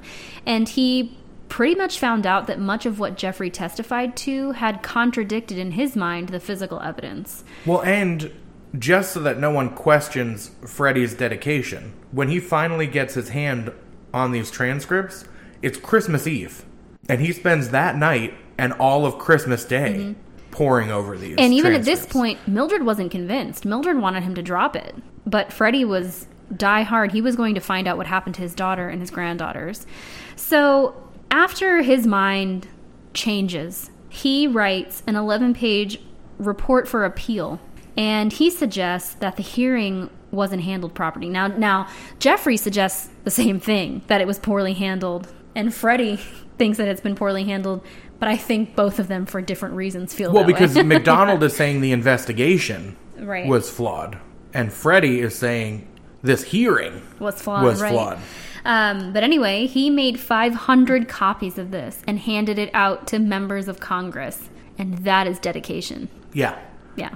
Yeah, because when you first read some of these accounts, they say, that he started pushing for MacDonald to be retried, that he started lobbying the government for them to reopen the case. And then as you dig a little bit deeper, he made copies and walked around handing them out to politicians. And you know what? It worked. This got their attention. Yeah, so on June 1st, 1972, the CID submits a 3,000-page report. And they named MacDonald. Trying to one-up Freddie over here. Yeah. They're like, you're 11 pages. Hold my beer. So it names MacDonald as the chief suspect in their investigation. And so this report is submitted to the Justice Department. Mm-hmm. And the Justice Department, I guess procedurally, is supposed to have 30 days to review the report. And then they're supposed to make a decision. Well, they review the report, but they don't make a decision until July of 1974. So 2 years after this report is submitted. And they do choose to move forward, and they convene a grand jury in August of 1974. This grand jury is convened in North Carolina, and the grand jury on January 24th, 1975, issues an indictment against Jeffrey MacDonald. Right. So he is arrested within an hour. So they were ready. Well, I mean, yeah, it's been 4 years. So he's picked up right away. A week later, January 31st, 1975, he is released on bail while he awaits trial. It's $100,000. So when we go back into these pre-trial things, because now we're in a civil court. Mm-hmm. So we go into the preliminary hearings, and MacDonald's attorney tries to argue double jeopardy. So I think we can pause for a second, and we'll talk about why this isn't. Oh, here it is. This is a good double place. Jeopardy. Okay, right. Right? So double jeopardy is the concept that you cannot be tried for the same crime twice. Let's be professionals here. Let's go to dictionary.com. Hold, please. Double jeopardy. The prosecution of a person twice for the same offense. So that's I definitely expected a longer definition. I really hyped that. You were just trying to get more airtime there, and dictionary did not .com did not help you out. No, it did not deliver. So essentially, though, double jeopardy really is only going to apply after you've had a trial and a jury verdict. Right. Well, right? Or it could be a bench verdict. Well, yeah, but a binding verdict that tried stands. And convicted. Right, because we talked about with Cal Harris on the last episode. Hold on. We're saying this wrong. Not convicted. You can be tried again if you've been convicted of a crime. Not if it stands. That's where I was heading with this, because double jeopardy didn't apply in Cal Harris's case because those convictions were overturned. So you need that action. You need for that conviction to be overturned. Once you have an acquittal, you don't get to overturn an acquittal. Right. You did not prove beyond a reasonable doubt that this person committed this crime. Mm-hmm. You don't get another bite at the apple. Right. You can have, for whatever reason, like a hung jury, something that would either result in like a mistrial, or an acquittal, a mistrial, or after an appellate court, like an appeal. You can be tried again. Right, but if you have an acquittal, they can't bring you back. No, never. They were not able to prove their case. Or similar charges. And so again, though... Yeah, you can't be like acquitted of murder 1 and then be tried for murder 2. No, because usually that's a lesser included, so you're usually acquitted of that at the same time. But again, that's all if there had been a trial.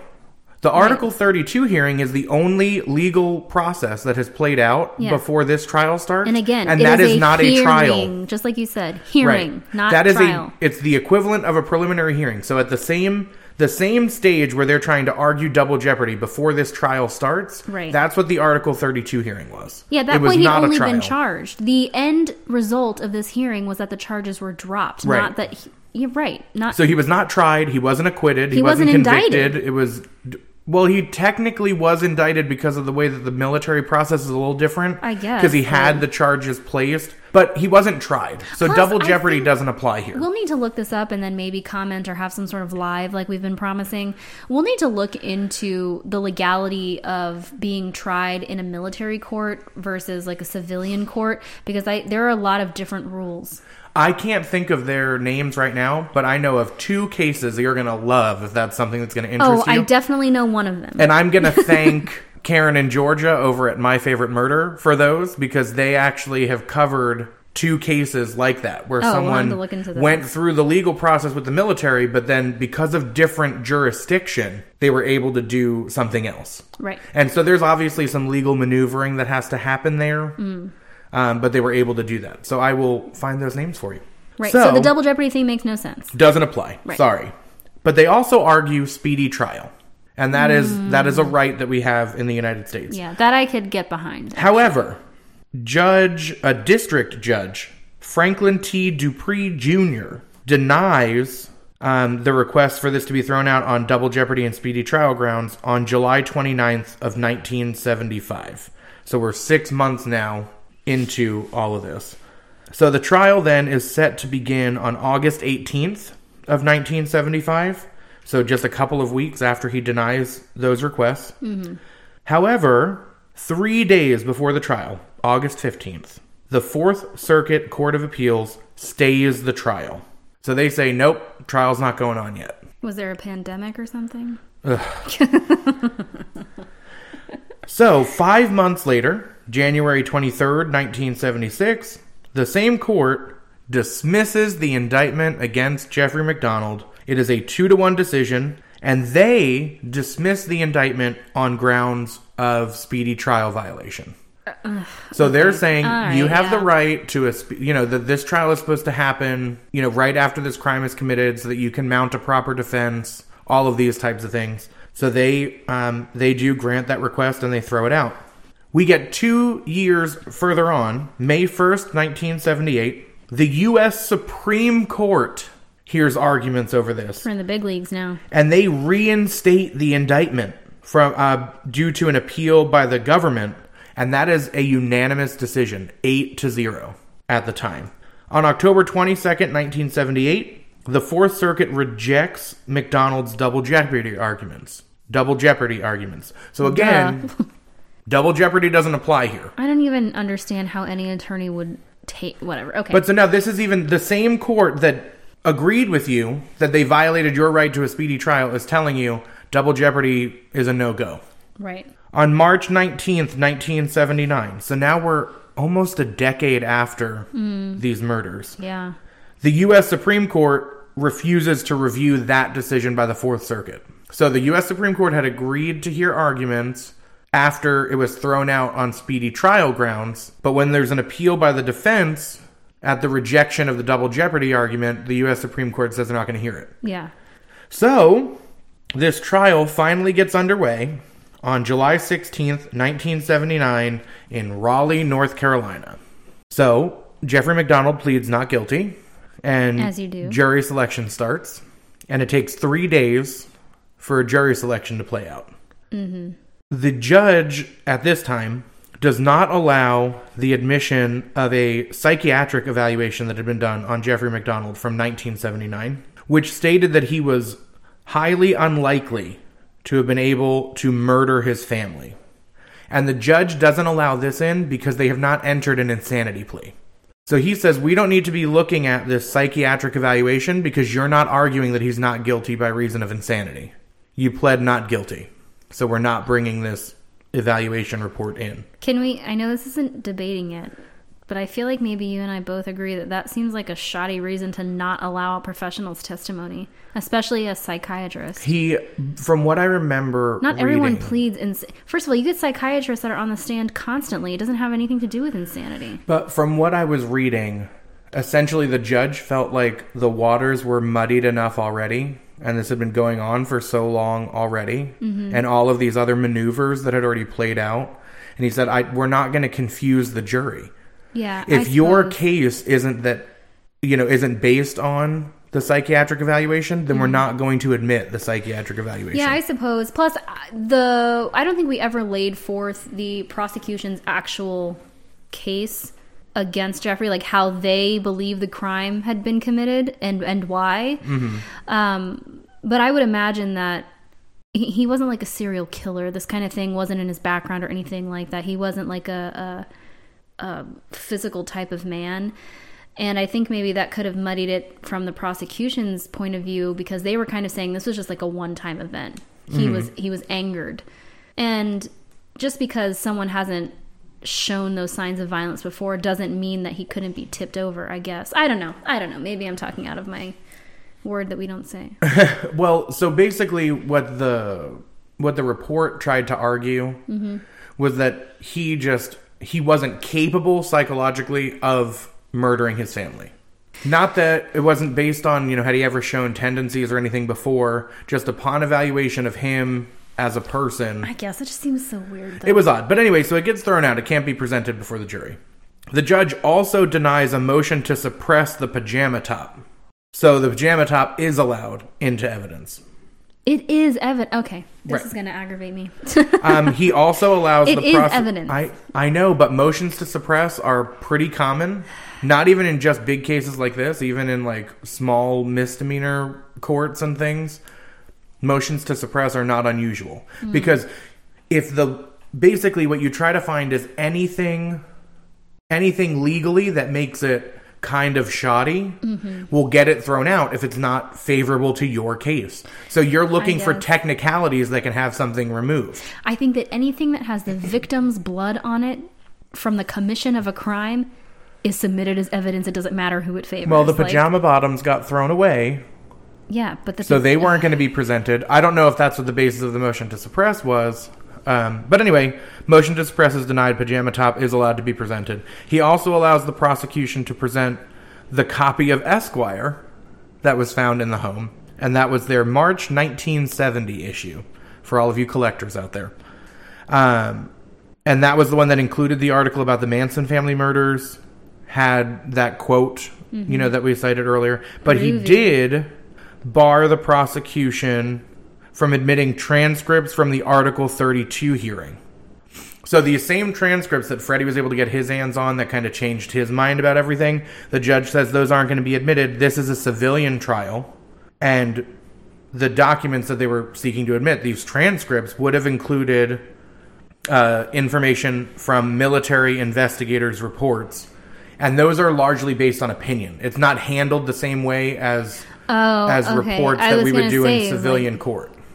Okay. So those have a lot of opinion in there and speculation and things. But I feel like Jeffrey MacDonald's testimony from the Article 32 hearing would be pertinent to this. And I don't know if there was ever an argument made specifically to admit that, but he didn't allow the transcripts, and they were trying to, I believe, bring in the whole transcript. I guess. That seems dumb. Okay.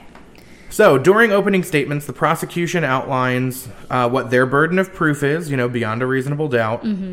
They claimed that Jeffrey MacDonald had acted in malice and that there was premeditation. They're going for first-degree murders. That's their marquee charge.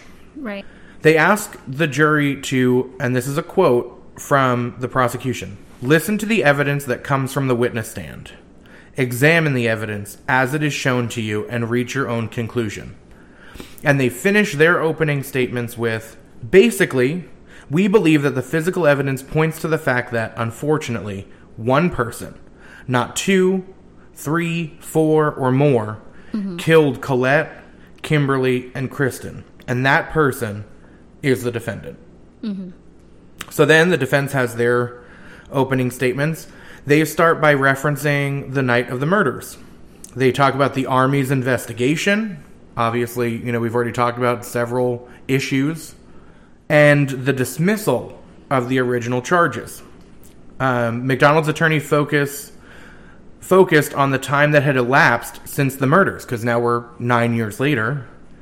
And that MacDonald had spent that time trying to rebuild his life. So he's trying to humanize his client to the jury. He told the jury that they could lift this weight from his client's shoulders by acquitting him. The prosecution calls Paul Stombaugh to testify on August 7th. And so Stombaugh demonstrates that the holes in the pajama top were consistent with it having been placed over Colette's body while she was being stabbed. Yeah, so there's 48 cylindrical holes. Yeah. Perfect, circular. Yeah, there's so no, if it were being torn or pulled from him and he was using it to defend himself while being stabbed, that wouldn't have caused perfect circles like that. So he says the top would have had to have been stationary for the holes to be smooth like they were. Right. Which contradicted MacDonald's account. Right. That it was around his wrist and he was using it in his own defense.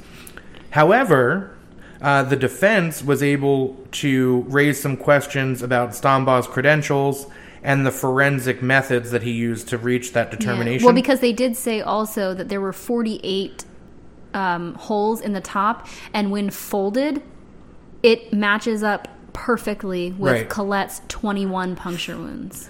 So, as if it were placed on top of her while she was being stabbed with the ice pick. The prosecution then plays a tape of an interview with MacDonald, and that was the interview we've already mentioned on April 6th of 1970. His official interrogation, yeah. Right. So they play the recording, and they play this to the jurors after they have taken the jurors to visit the crime scene. Mm-hmm. And you see that kind of a lot in like TV shows and movies about crimes and trials, but in real life, that doesn't happen often. Happens in the big ones. You're not taking them to the crime scene. They got like the OJ jury was taken to his crime scene. Well, and that's why I think it seems like it's fairly common, but it really does not happen often. Like that's not a normal thing that happens in the course of a trial. Side note, there's a trial, there was a case where a jury was taken to a cliffside for court for the day because that was the crime scene and they needed to see it for themselves. That's interesting. Interesting tidbit, yep. So on this tape of the interrogation, MacDonald seems indifferent. We've mentioned this a few times while discussing the murders. He got angry and defensive and emotional when they suggested that he was in fact the killer. He also asked why someone who had, quote, everything going for him would murder his family for no reason. So MacDonald asked that of the investigators when they're questioning and pressing him on this. The investigators then tell him that they are aware of his adultery. And he responds on this tape with the best line ever. Oh, you guys are more thorough than I thought. He says that out loud to the investigators, and they play this for the jury. However, the prosecution really could not present any type of a solid motive. Right. And that's noted a lot, and the defense really seizes on that. They don't have any history of violence or abuse, which, you had kind of touched on. So the defense sees these weaknesses in the case, plays on those, also argues that the crime scene was compromised, like we've mentioned a couple of times already, that there was evidence that was destroyed, evidence that was lost, evidence simply not collected in the first place.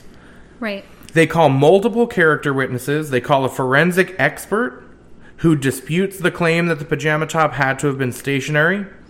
This I thought was so weird but interesting. The forensic expert that they call to recreate these things wrapped a similar material top around a ham and stabbed it with an ice pick. What ham did you slap? And it resulted in perfectly cylindrical holes. Not the ham I just bought. Okay. So he wraps this around a ham, stabs it to recreate, and he gets these perfectly cylindrical holes. And that's what he testifies to on the stand. So this was just crazy to me. This prompts the prosecution to reenact the way MacDonald says this happens. And this isn't with forensic experts or anything like it is the prosecuting attorneys that reenact his version of the attack in the courtroom. So he wraps a top around his wrists and has the other attorney just have at him with an ice pick. You gotta do what you gotta do, man. So this resulted in jagged and misshapen holes. He even got a wound to his arm. The one who had wrapped it around his wrists actually gets cut. Dedication. So he gets cut by the ice pick during the reenactment. So then they point out, that just trying to do this reenactment, he gets wounded, but MacDonald didn't have any wounds to his wrist. There were no defensive wounds at all. And there were perfect holes in his shirt. So then they call Heather's favorite character in this whole saga. God, I was hoping you were going to forget. We would just skip around over her. So Helena Stokely is called to the stand, and she's one of the final witnesses for the defense. She has to be subpoenaed. So she wasn't exactly being super cooperative at this point. The defense attorneys intended to get her to confess while she was on the witness stand. And his attorney also speaks to Stokely privately for over 2 hours before she's called to testify, trying to persuade her to confess on the stand and telling her she'll have immunity from the charges because of the statute of limitations. Supposedly during this conversation, she maintains she couldn't help and then says that she had never even seen Jeffrey MacDonald before. Mm-hmm. So she gets on the stand, testifies that she was not involved, that she had no knowledge of the crime. She said she couldn't remember where she was on the night of the murders. And then she points to her own drug abuse. Not just at that time, but says that that's still ongoing. Mm-hmm. And that it's, because of that, not unusual for her not to know where she's been. Yeah, that and the confessions that she made were while she was under the influence. Right, and they were all kind of tacit, though, because she never admitted to being involved. I don't know if she admitted to being there. And this is why I decided that I cannot stand her. I cannot. And it's because she did an interview, and it's neither here nor there who it was with, but she did give an interview, and one of these confessions are in this interview, like a televised one. And she just boils my blood, man. Like, the way she speaks just aggravates me so badly. I can't explain it, but she's so so soft-spoken. And while she's talking about murdering this wife and 2 children, I'm just like, oh my God. And I don't know. But she just goes back and forth and just, I don't know. So before they call her to the stand, though, they've built up to it. And they've called these other witnesses to testify. 7 of them. That she has confessed to in the past. So yeah, seven other people that she's confessed to, aside from journalists and right. So they have all of these people that they've spoken to, and they're ready after she's on the stand to present these other witnesses. Well, based on what she actually testifies to, the prosecution argues we don't need to hear from these other witnesses because she's singing a different tune. Mm-hmm. She's not saying, they were telling us she was going to come out here and she was going to confess, and then they were going to give these witnesses to back that up, that she has consistently said she had been there. And the judge has to agree with them. Yeah. So because she's not, or she's recanting, but because she couldn't even really very recant. Well have been under the influence of drugs while she was making these confessions to these other people. Right. And she can't even really recant because she's never given formal testimony. Right. That she had been there. So the only testimony on record is that she wasn't. And so the judge has to agree with the prosecution, and he bars these other witnesses from testifying. Right. So the last witness that the defense calls is Jeffrey MacDonald. He testifies over 2 days. Which is also a little unusual because the defendants in homicides typically don't testify for themselves. Yeah, because one of the things that you're told, when you're a defendant, is that you do have the right not to testify. Mm-hmm. And that the jury is instructed not to consider that to hold when they deliberate. They can't say, well, he didn't testify, so he must have done it. They're told that there are a myriad of reasons why someone may not testify during a trial like this. Listen, and a lot of the times, at the advice of their attorney, so you can't hold it against them. If the prosecutor of my case was being stabbed in the courtroom to show I was guilty, I wouldn't testify either. Right. I'd be like, no, this guy's crazy. I don't want to sit under his cross-examination. No, thank you. So he testifies over 2 days. It's August 23rd and 24th. His attorneys ask him a lot of questions about his family. They get him to testify that the family, and this is quoted as well, shared almost everything. We were all friends. Colette and I shared the children growing up. We shared our life experiences. He says he hadn't remarried because he had thought about Colette, Kimberley, and Kristen every single day. His attorney then prompted him to detail his childhood, his military career, the family's life at the time in February of 1970. They presented photos, family mementos, and they allowed MacDonald to describe each of these at length. So giving a lot of, again, trying to humanize Jeffrey MacDonald in the eyes of the jury and paint this picture of the family that obviously would be hard to reconcile with the fact that this could be, a man capable of killing his wife and his 2 young daughters. Then they presented testimony about his life since the murders. So why had he moved to California? And MacDonald said that he did that to distance himself, and that it made it easier for him to deal with what had happened by working 80 hours a week rather than just sitting around. Well, I won't blame him for that. And thinking about his family. Right. I wouldn't want to live in the town where my family was butchered either. So all of day one is the defense. Right. It's their direct questioning. Day 2 is when we see the cross-examination by the prosecution. And so at this point, the prosecution is obviously confronting MacDonald with the physical evidence, all of the circumstantial evidence that they have. And so, all of these things that are contradicting his version of events. And I thought this was interesting too, and I think it could be pretty effective. They begin most of their questions with, Dr. MacDonald, should the jury find from the evidence? I thought that was really weird. I read through the transcripts, and it was super weird, the way they questioned him. It allows them to, because you have to be careful about the way that you phrase questions and things, too, because things have to follow a certain order when you're presenting things in court. I feel like that shouldn't have been allowed. Honestly, I don't. I think it was really weird. But it allowed them to kind of run through the evidence with him and confront him with everything kind of in rapid succession. So it's a legal maneuver, but it was effective. So they were able to keep asking those questions. MacDonald couldn't explain the contradictions. He did, though, argue that the testimony from Army investigators was unreliable because of their conduct and the amount of time that had passed from the murders to even when he was formally questioned for the first time.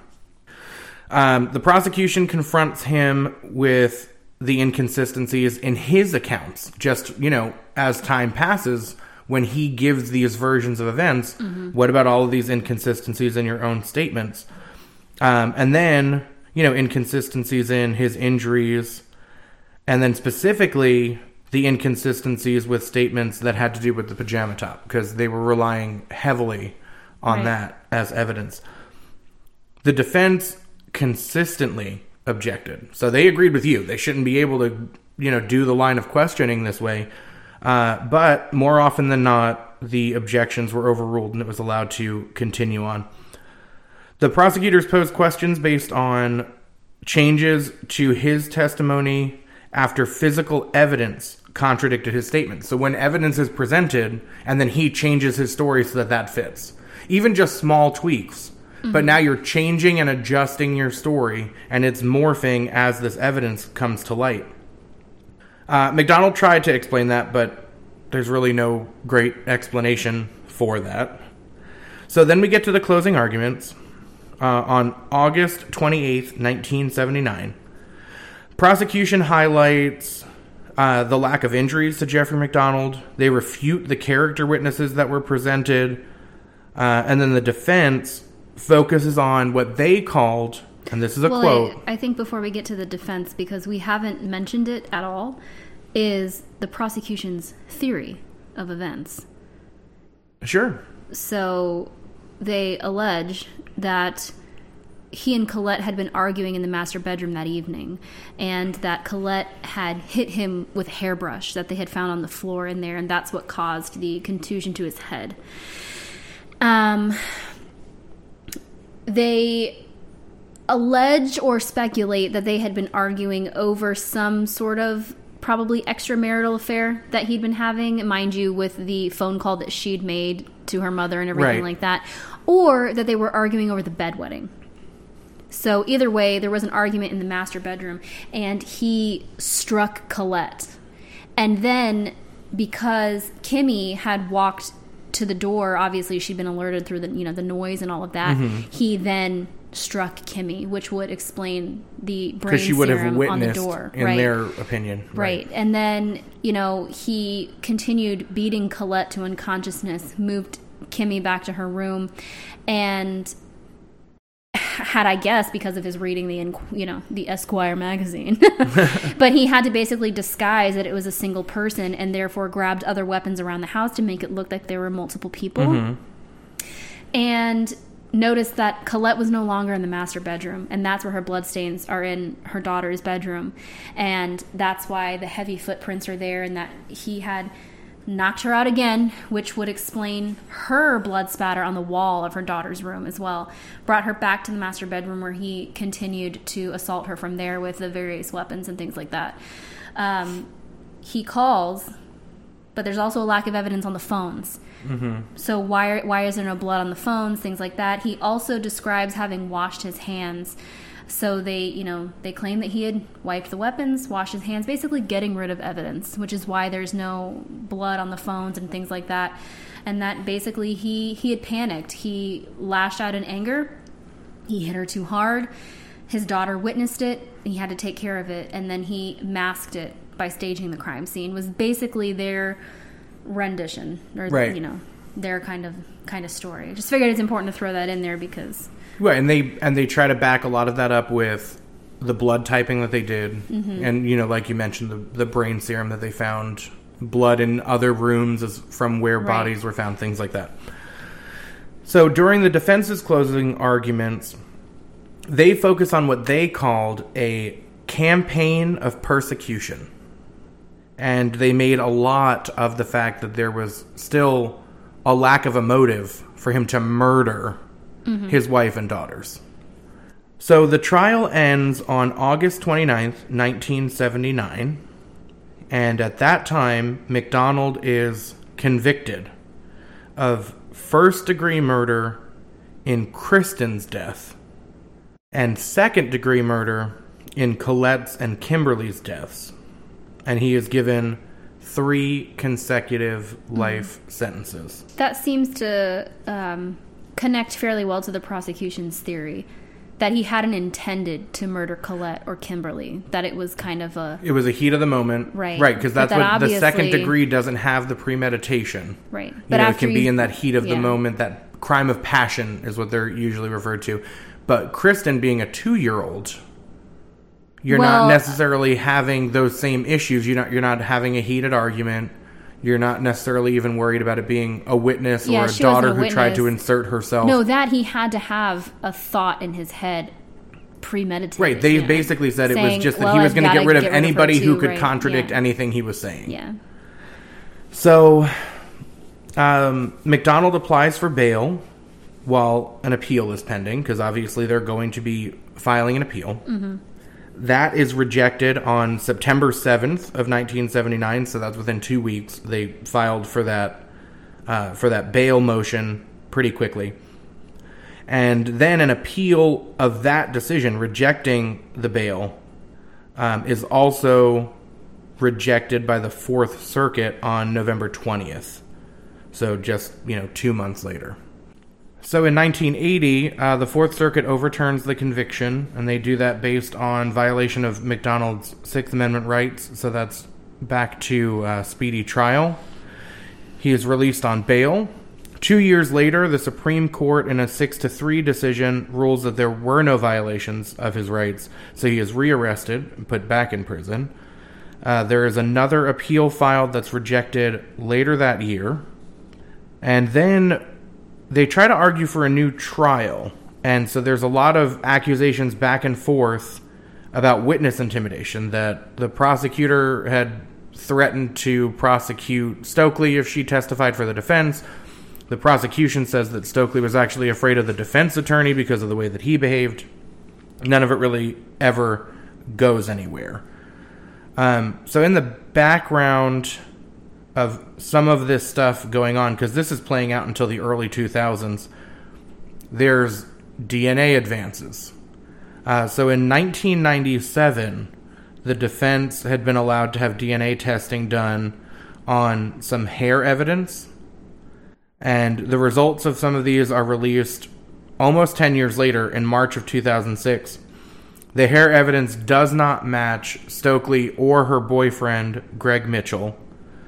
The limb hair that was found in Colette's left hand wound up being a match to Jeffrey MacDonald. He was also a match for hairs found on the sheets in the master bedroom and on the sheets in Kristen's room. There was a pubic hair that had been found between Colette's legs and a hair found on the sheets in the master bedroom that were not a match to anyone. But there hasn't really been any movement by any courts based on the DNA evidence and testing that's happened.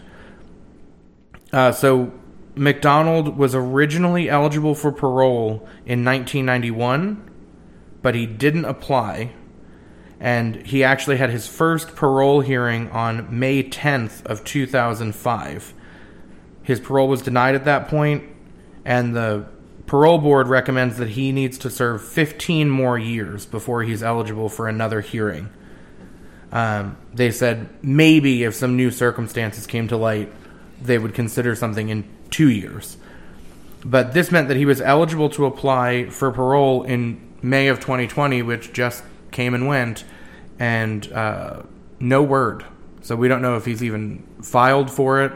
Maybe a hearing's coming, but nothing's happened yet. Probably stopping him because he couldn't do anything in 2020. Be Right. surprised if they get anything done this year. Yeah. Okay, another important piece to this case is the book that I'd referred to earlier. So during his time between the Article 32 hearing and the trial, Jeffrey MacDonald had been searching for an author to pen a book for him. And he was hoping that he would find someone that was obviously sympathetic to his situation and someone that would share the proceeds that he received from the book. Super great guy. So he was putting out feelers, and he eventually landed on author Joe McGinnis. He agrees to write this book for him in 1979, and originally McGinnis believed MacDonald's story, and he was permitted special access in court with MacDonald's attorneys, and he visited MacDonald on a few occasions. While he was in prison, though, MacDonald sent 31 taped recordings, double-sided cassettes. And how many of the 31 recordings were about his sex life with Colette? A lot. Probably a lot. So he was writing some type of erotic novel. I'm not sure. And like I said, to be honest, I don't know if in the book that these were things that McGinnis put in there for, entertainment purposes. Shock I mean, value. He is an author, and sex sells, so. But yeah, and he introduced his tapes as Act 1, Act 2, Act 3. Oh. Like, it seems kind of like... yeah, it's a little weird. So... obviously, McGinnis is given access to all of these things that a lot of people aren't. All of the transcripts he was permitted to do and look through all sorts of things. And he had a relationship with MacDonald that nobody else had. And, obviously had all of these taped sort of things. And all of that together ended up turning McGinnis away from MacDonald. And he started writing his book in another direction. And eventually he had finished and the manuscripts were out. And MacDonald doesn't find out that McGinnis's book is actually in favor of the prosecution's theory until he takes an interview on 60 Minutes. And the host hands him a copy of the manuscript and says, "Don't you know that McGinnis thinks you're guilty?" So... yeah, and at this point in time, he'd already been found guilty. Mm-hmm. Because later, MacDonald turns around and sues McGinnis. And as you do. Well, right. I watched an entire interview with McGinnis, and there was an attorney there, and I don't know who the host was. I want to say that it was something overseas, because they were speaking with a British accent, so, Yeah, we don't have any of those British people here. Yeah, so I don't know what it was, but I watched this whole interview, and they were kind of going through all of the details of this, suit. And basically, MacDonald's attorneys... how do I put this? You can't... authors are protected from certain things, from being sued for certain things because of the nature of their work. Right. And you obviously can't sue someone because of something they said about you. You know what I mean? Like, freedom of speech type of thing. Well, which covers most things. Right. Basically, MacDonald his attorneys, like, used other phrases. They were basically suing him for these things like slander and all of this, but using other terms for it, which kind of confused the jury in this trial. And one of the jurors, or maybe multiple, had admitted afterward that they thought that because the judge had gone ahead and allowed this trial to occur, that he must have been guilty for something, and that tainted their verdict in the end. Because there had been so much hype in all of that interim time, right, and focus on this case and him, and he created such a high profile for himself. Yeah, and what was strange is that the two of them, MacDonald and McGinnis, had a signed contract basically saying that McGinnis did not have to write a book that shed positive light on MacDonald. That was not anywhere in this contract. Basically, the whole reason for this suit was that he was lied to. MacDonald felt he was lied to, that he was made to believe that this book was going to be a positive review, and it wasn't. And that's not what he had signed the contract for. This is complete baloney, honestly. I cannot believe baloney, such strong language. I cannot believe that the judge allowed this, but he did, and that tainted the jurors. And the jury couldn't decide.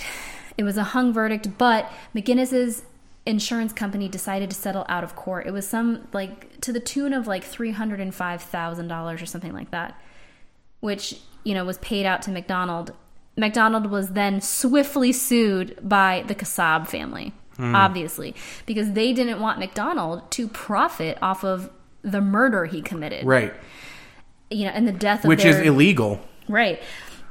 So they won that suit, and they donated that $305 to the United Way in Colette's name. So that was nice. But that's good old Freddie for you. Freddie coming through again. Yeah, well, he's a good dude. He is a good dude. So this book is called Fatal Vision. I've read half of it at this point. It is very long. It is very long, and I couldn't find it in my local library. Well, it's in 31X, so... I couldn't find it in my library anywhere, so I finally bit the bullet. The book was only like $9.99, and I have the Kindle thing, and I'm like, oh my god, just buy it. So I didn't buy it in time to read the whole thing when I finally broke down, but I read like the first half of it, and let me tell you, the way he writes it is incredible, because the way that he's done this book is he does it in the first half is basically the voice of Jeffrey MacDonald juxtaposed with snippets of the crime. So he can be talking about all of the vigorous lovemaking he's doing with Colette, and then McGinnis describes all of the stab wounds that she endured. Right. And it makes it very, shocking. He talks about how... jarring intentionally. Yeah, and it's really well written. Now, obviously, there were books authored after this that, countered the points that he made and came to Jeffrey's defense. But it's a very well-written book. It's obviously heavily influenced by Jeffrey MacDonald's tapes, which may or may not be true or accurate, and then obviously Joe McGinnis's opinions and things like that. So, again, it's a book written by a real person that has thoughts, feelings, and opinions that he puts in there. But it's well worth the $9.99. I would certainly take a look at it. But this book was published in 1983. And it went on to become a television, I guess you'd call it a miniseries. It's actually like a 2-part movie. Total, it's like 3.5 or maybe even 4 hours. And I did watch the movie complete with all of the commercials from 1984. And if you don't want to watch the movie, you should at the very least watch the commercials, because oh my god. This is exactly what Heather said to me on the phone after she watched it. Because you need to go and watch this, and make sure you have the time to watch the commercials, because they're gold. Listen, the opinion on females is insane. Oh, yeah. It's pretty funny. But I actually thought that the made-for-TV movie was pretty good, and I thought it stayed true to the book, and I think it's actually a good watch if you'd like to get a good grasp on the case. I don't think that it necessarily tries to make you think that Jeffrey MacDonald is guilty, but the one issue that he had with the movie is that it basically does a reenactment of him committing the crime, which puts, once you have that image in your head, right, it's hard to shake, which I understand. But at this point, he's already been convicted of this. Mm-hmm. So he is guilty. Legally, he is guilty. So, yeah, just to throw that in there. But it's a good book. It's well worth the read. So, but that's where I've gotten all of like the quotes and biography little tidbits and things. But it's a hefty read as well. Yeah. So is that it for us then? Yeah, I think we've been a little long-winded because there's so much here. Yep. But I think we can get down to it. But I don't know how much we're gonna have to sort through here. I feel like we're on the same page on this one. Maybe. I don't know. I think we should just go ahead and spit out the verdict. So you mean our verdict if we were in the deliberation room, not what we actually believe. Oh, and just to prepare, I did read like the full 7 damn pages of the juror instructions in the trial. Yeah. I did not. I did. So this isn't our gut instinct. This is how we would rule, like how we would vote if we were jurors. So how would you rule, Heather? Guilty. I hesitate. And I told you this. I have a couple of things that kind of gnaw at me. So you would say not guilty? I'm not saying that just yet. But you have to. It's the verdict. How many times do we have to go through this? We are not a hung jury. We don't do this. No, I think there's a reason that the jury deliberated for a while, because there are some like gnawing things. They deliberated for 6 hours, or was it 6 days?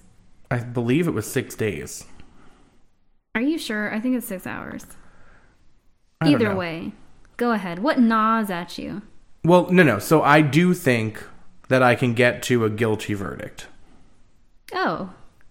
And my gut instinct... Shall I help you? Obviously, my gut instinct is that Jeffrey MacDonald did this. Right. So let me run down the couple of things that kind of gnaw at me, and I guess that can kind of be the basis for our debate portion this time. How does that sound? Okay. So, obviously, and... Sorry, pause. The jury deliberated for just over 6 hours. That didn't take them long at all. I may have needed a little longer than that. Triple homicide case. Yeah, I may have needed a little longer than that with some of these weird details. Okay, sorry. This is what happens when we take a couple of weeks off and we're researching more than one case at a time. Because I guess our case for next week was bleeding into this one as far as the jury deliberation times. So, I know you love her. Ugh. Helena Stokely, I understand she is not a reliable witness. I wouldn't just be taking the things that she says at face value. Mm-hmm.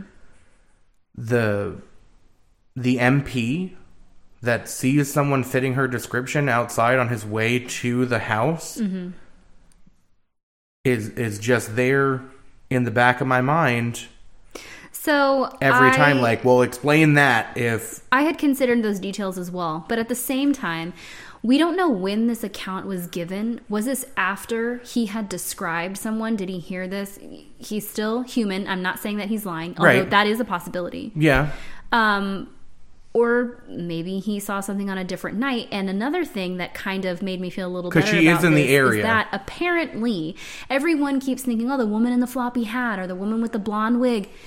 Boots, a floppy hat, and a blonde wig was not uncommon. That was actually very fashion forward then. It was that would be like, seeing a girl walking outside right now in Ugg boots. Like, but we're talking about, it was like 4:00 in the morning. And in that close a proximity to the house. So that's why it kind of gnaws at me. But you can't really I couldn't nail down the exact location. Obviously it's in the vicinity because he said he was close. But again, that's only one person's testimony. It doesn't throw out all of the other evidence. So I watched False Witness, I believe was the name of it, a documentary. I was able to find it on YouTube. and they actually talked to this MP. And if I'm recalling correctly, he says it was around the corner. Maybe. I watched... So it was like basic, it was right outside of the house that he was seeing. A Wilderness of Error, that 8-part documentary, that one heavily goes into Helena Stokely as well. Mm-hmm. But she really is unreliable. And well, absolutely. We have to take into consideration, just like with the JonBenet Ramsey case, all of these crazy people that came forward and confessed to this crime. Well, yeah, and that's the thing. There are crazies out there, and she's one of them. Because her confessions, if I thought she were a more reliable witness, would be something that bothered me. But they don't as much as these other people. Yeah. Well, there's only one other person that actually places her anywhere. Well, there's the MP, and then isn't there also like a delivery driver? So the delivery driver, William Posey, is the one that says that he thinks it's her, it's a neighbor, but he didn't see her. The only person that placed her there was... Oh, no, yeah. Right. So the delivery driver had just seen her in similar clothes at some point. Yes. Which again plays back into... she'd been talking about it and stuff like that. Again, these people are testifying to what she's told them. So that goes on her. This isn't stuff that people have seen themselves or anything like that. This is based on what she has to say. And yeah, like I said, I mean, crazy people confess to things like that. I just can't and like I said, the confessions aren't really something that bugs me a lot. But this MP saying that he saw a woman fitting that description in pretty close proximity to the house at 4 a.m. the same day, that bugs me. Another huge thing for me, though, is that the motive that she'd given, she doesn't name other people. Well, I think maybe back and forth she may have named other people that had been with her, but it never, no one has definitively been named as another suspect other than her boyfriend, Greg Mitchell. But... Well, there's the one, the black male. I can't remember the name because he wasn't really she said that there was that she had a black friend that came and smoked with her occasionally. Well, and there was the cop, I guess, that worked with her as an informant was familiar with the boyfriend and this black male that would be with them. I think Princely was his name.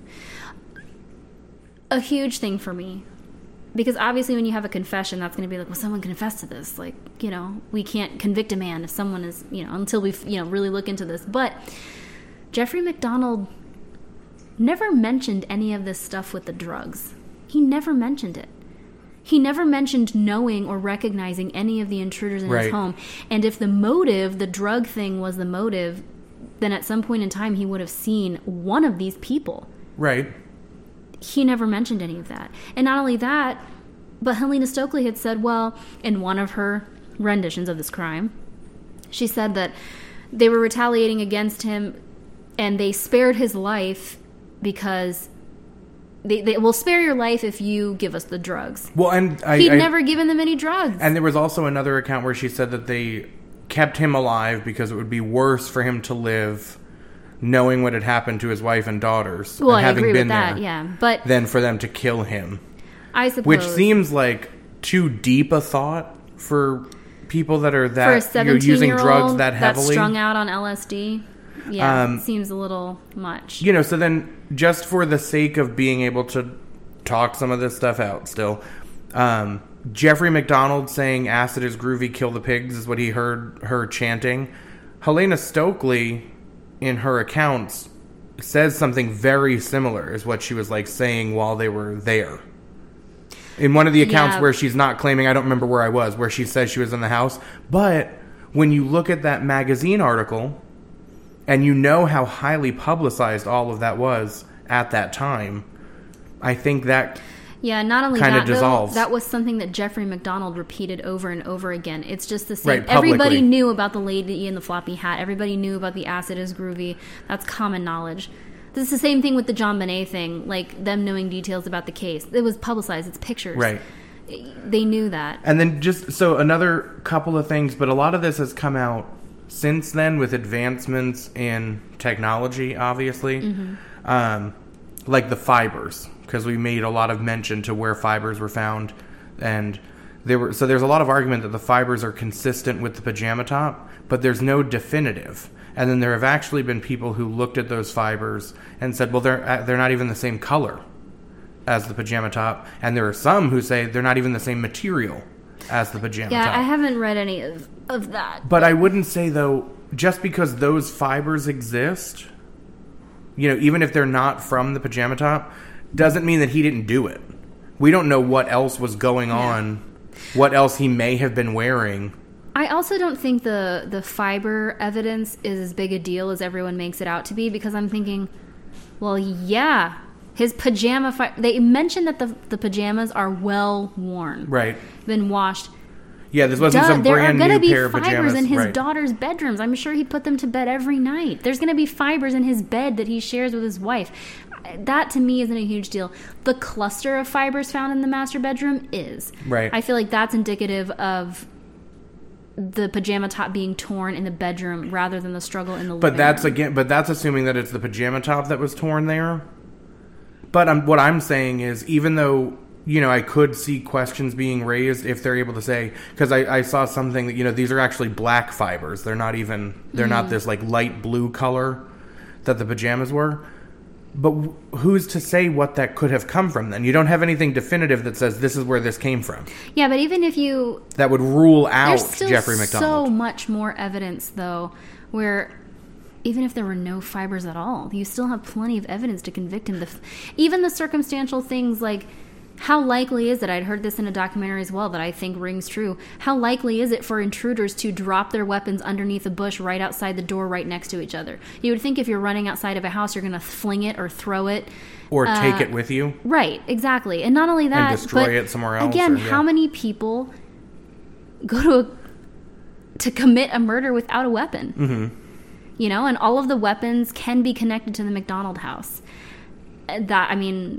That's another thing that points to MacDonald.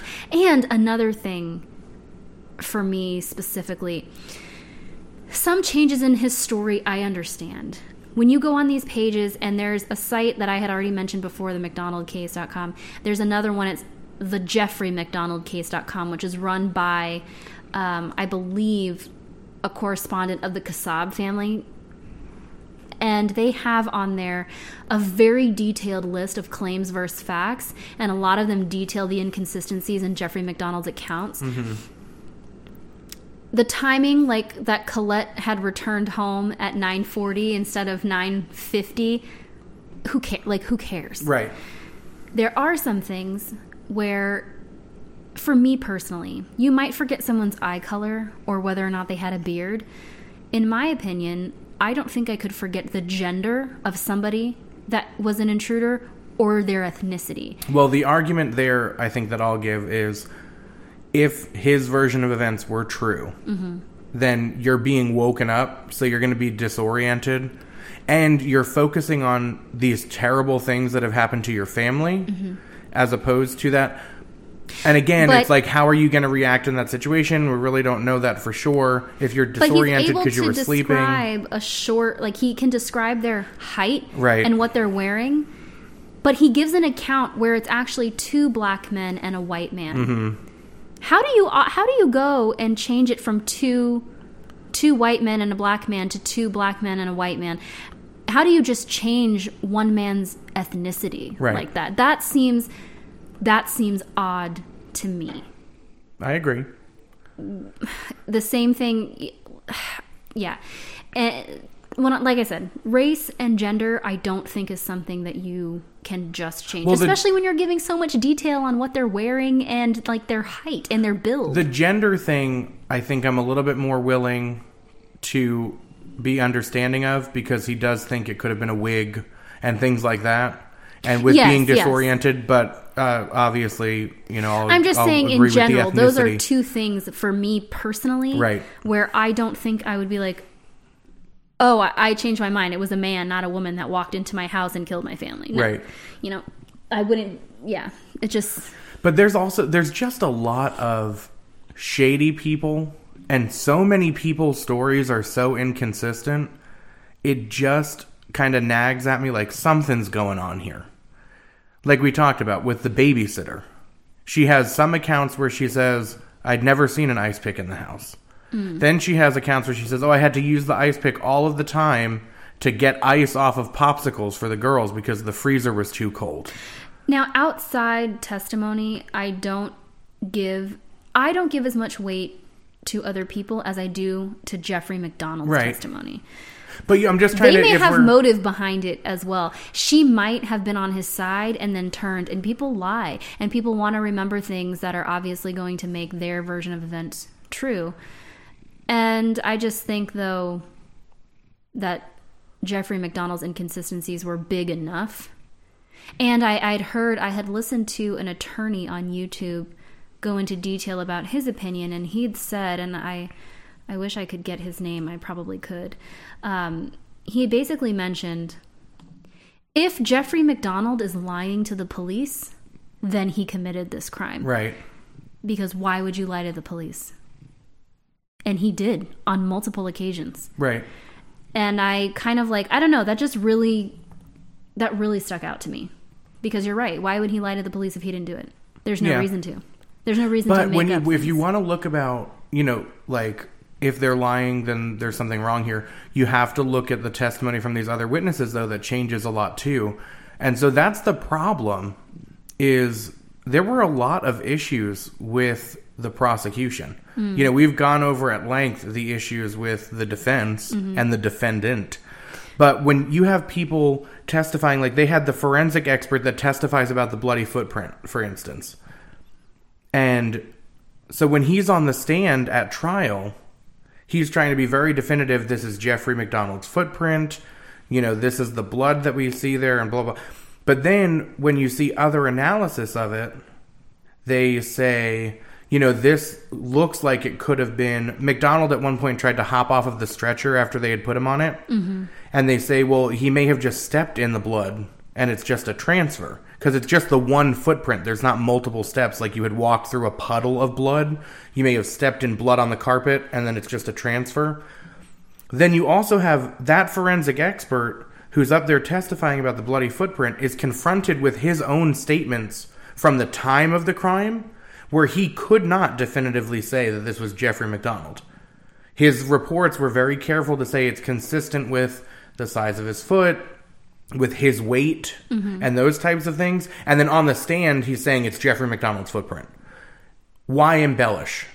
You're careful in the report for the same reason you should be careful when you're testifying on the stand. So why are you using more superlative and definite language at trial than you did when you did the analysis 9 years ago? Now, in the jury instruction, it does say that the jurors can use their personal discretion to decide whether or not they feel a person's testimony is accurate. Right.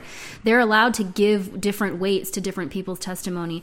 But I think that the confirmed physical evidence and the discrepancies in Jeffrey MacDonald's story, I will take into account his behavior. For such a big family man that he certainly was kind of a scumbag during his marriage. After his family died, he was. That doesn't make him a murderer, but it adds to it. Also, quick note, Richard Dwyer is the name of the attorney that I watched on YouTube. He's made a few episodes giving his opinion. He's just a guy that sits in his chair. He's a civil law attorney. And he does actually quite a few cases giving his opinion, so you guys should check him out.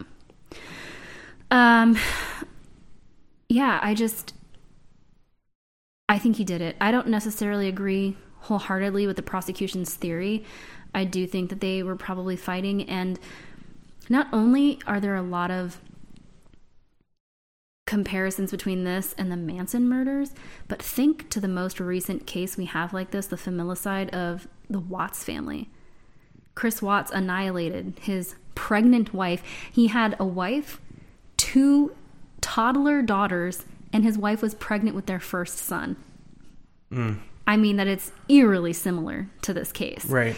And he showed absolutely no violent behavior whatsoever. And he snapped. So it's not, it's not like this doesn't happen. Right. And I think that they had a good life. Yes, I agree with him thinking, I think when he says, why would I do this? I was, in the best time of my life. He's really asking himself? I really do think so, because I think that he didn't mean to do it. Well, and I'm sorry, but when you say, oh, you guys are more thorough than I thought. Yeah. When they point out that they know you're having an affair, when you're trying to paint this picture-perfect portrait of a family. Yeah, I mean, my gut, right from the beginning, before I did any type of research on this and was just very shallowly familiar with the case, your gut tells you that this guy did it. Yeah. Nothing else really makes a ton of sense. When I was doing a little bit of the research, like I said, there's just these little things that kind of nag at me. Like, this military police officer doesn't have any reason that I can find to lie about having seen someone fitting this description outside of the house at 4 a.m. And that's odd. Is that enough for me to constitute reasonable doubt and then not vote guilty? No. Right. Because you have like you that said, versus a mountain of other evidence. Right. And this is one of, we've talked about this privately, but, where the case is largely circumstantial evidence. Because as far as physical evidence that ties directly to Jeffrey MacDonald, there's not a lot.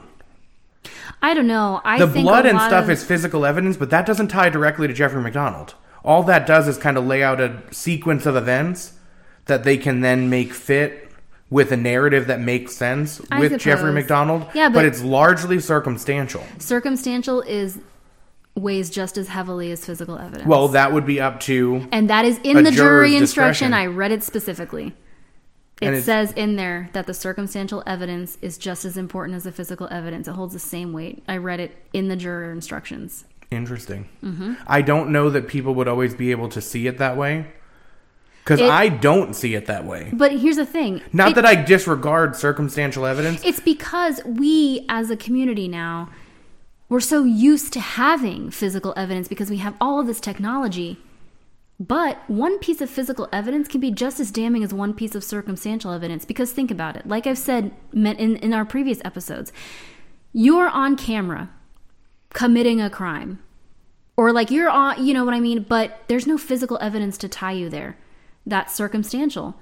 But just because they find someone else's fingerprint... that video of you committing the crime is physical evidence. Well, let's say that they find receipts or they have 20 witnesses that put you at the crime scene, but they have someone else's bloody fingerprint there.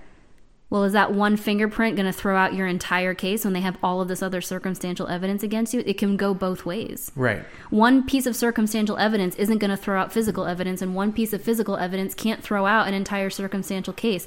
And there is a ton of circumstantial evidence. I do think that one piece of physical evidence that will not fit could be enough to throw away a house of cards built on circumstantial evidence. That's not what happened in this case.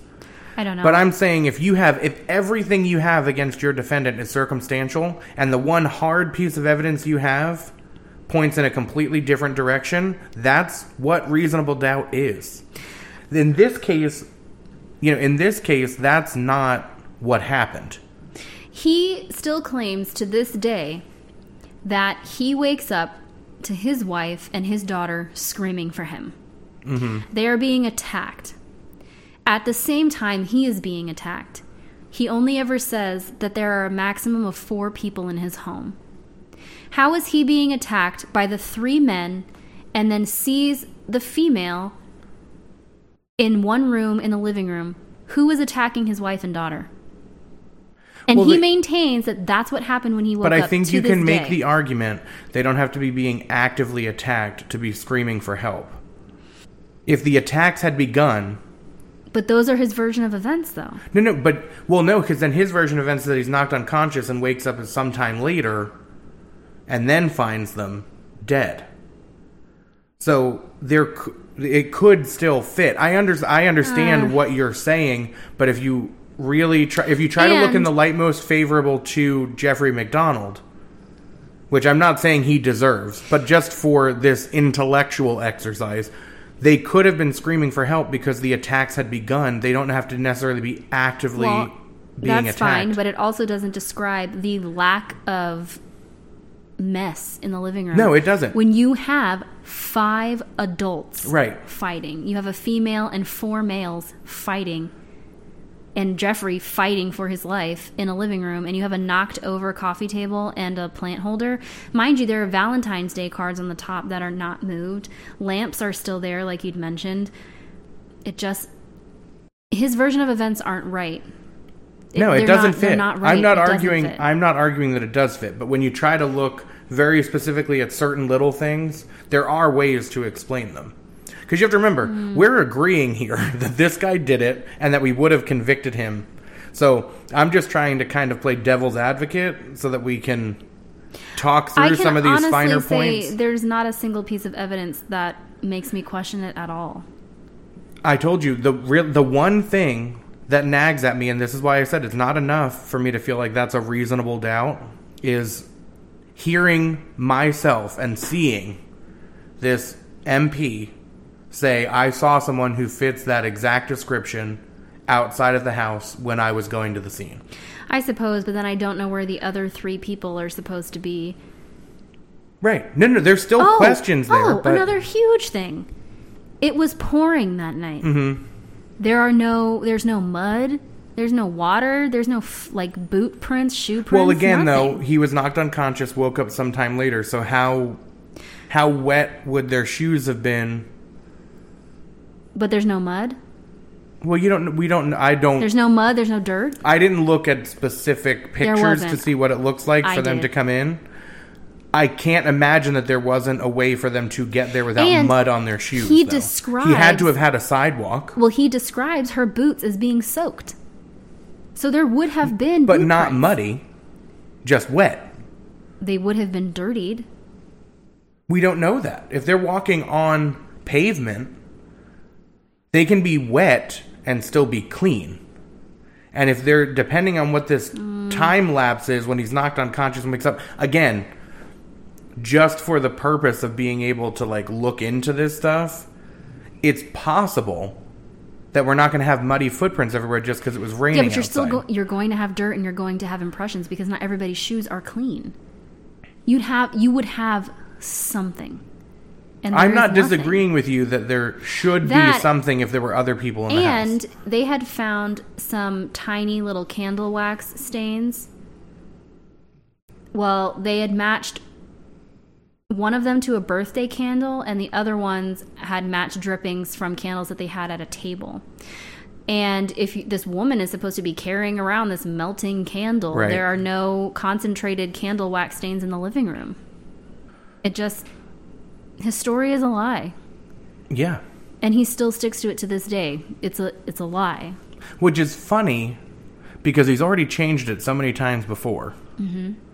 And like we mentioned, the parts that he stick to are the ones that don't make sense. And like we mentioned, he reacted to physical evidence and then tried to tweak his story to make that physical evidence fit.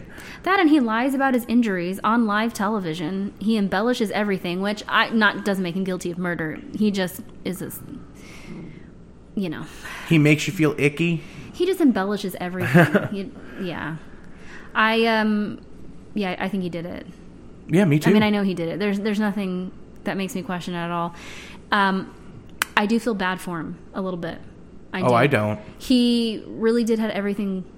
He had everything going for him, and he really had the personality, the know-how, and the determination to have a really good life.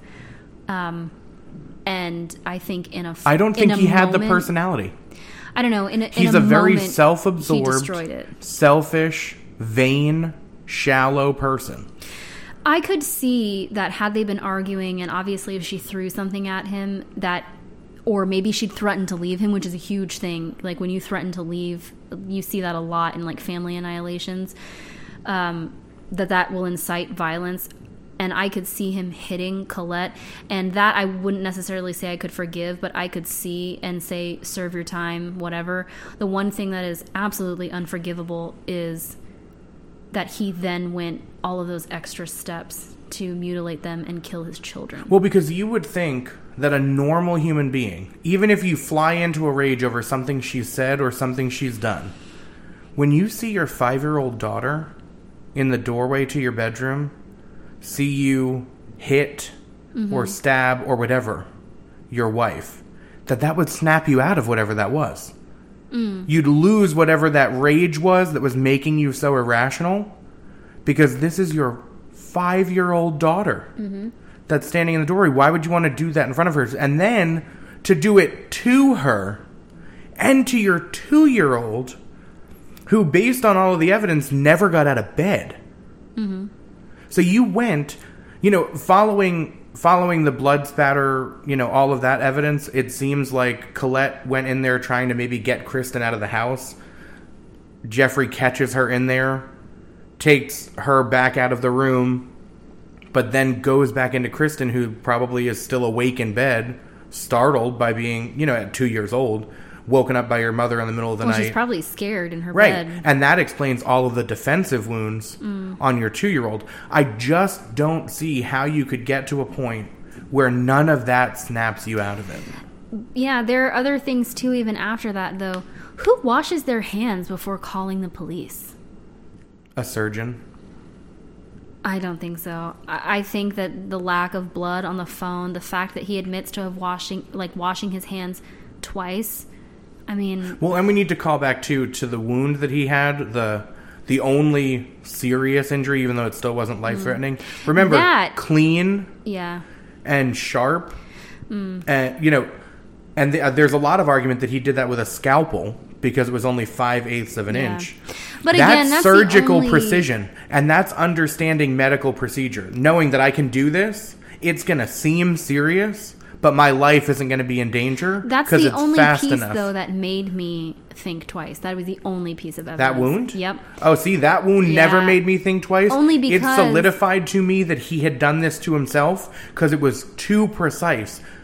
To do that right between 2 ribs, partially collapse a lung, but never have your life actually threatened, you would have to understand those procedures. And he went into emergency medicine. He probably already had some familiarity. Yeah, those are the pieces that make me go, okay. But then there was one part to it where all of these physicians, all of them, testified that there was no certainty in that he could have caused more damage, that just a slight breath would change the position of the liver, and that could have been fatal.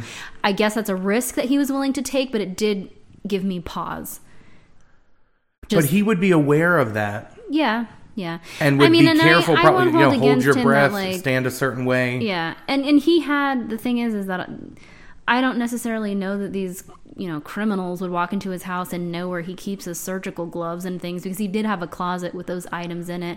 Yeah, he did say there was a pair, though, that was laying on the counter or something, but, they had to pull all. They had to pull all of the weapons from the house. Didn't he claim that he had used the surgical gloves when he was washing the dishes, and that's why there was a pair on the counter? He says he can't recall that he could have used the surgical gloves, or he could have used the yellow dish gloves that his wife had. But now we're getting into the nitty gritty. We both think he did it. Yep. We both would have voted guilty. He should be right where he is. Yeah, he deserves to. They should continue to deny his parole.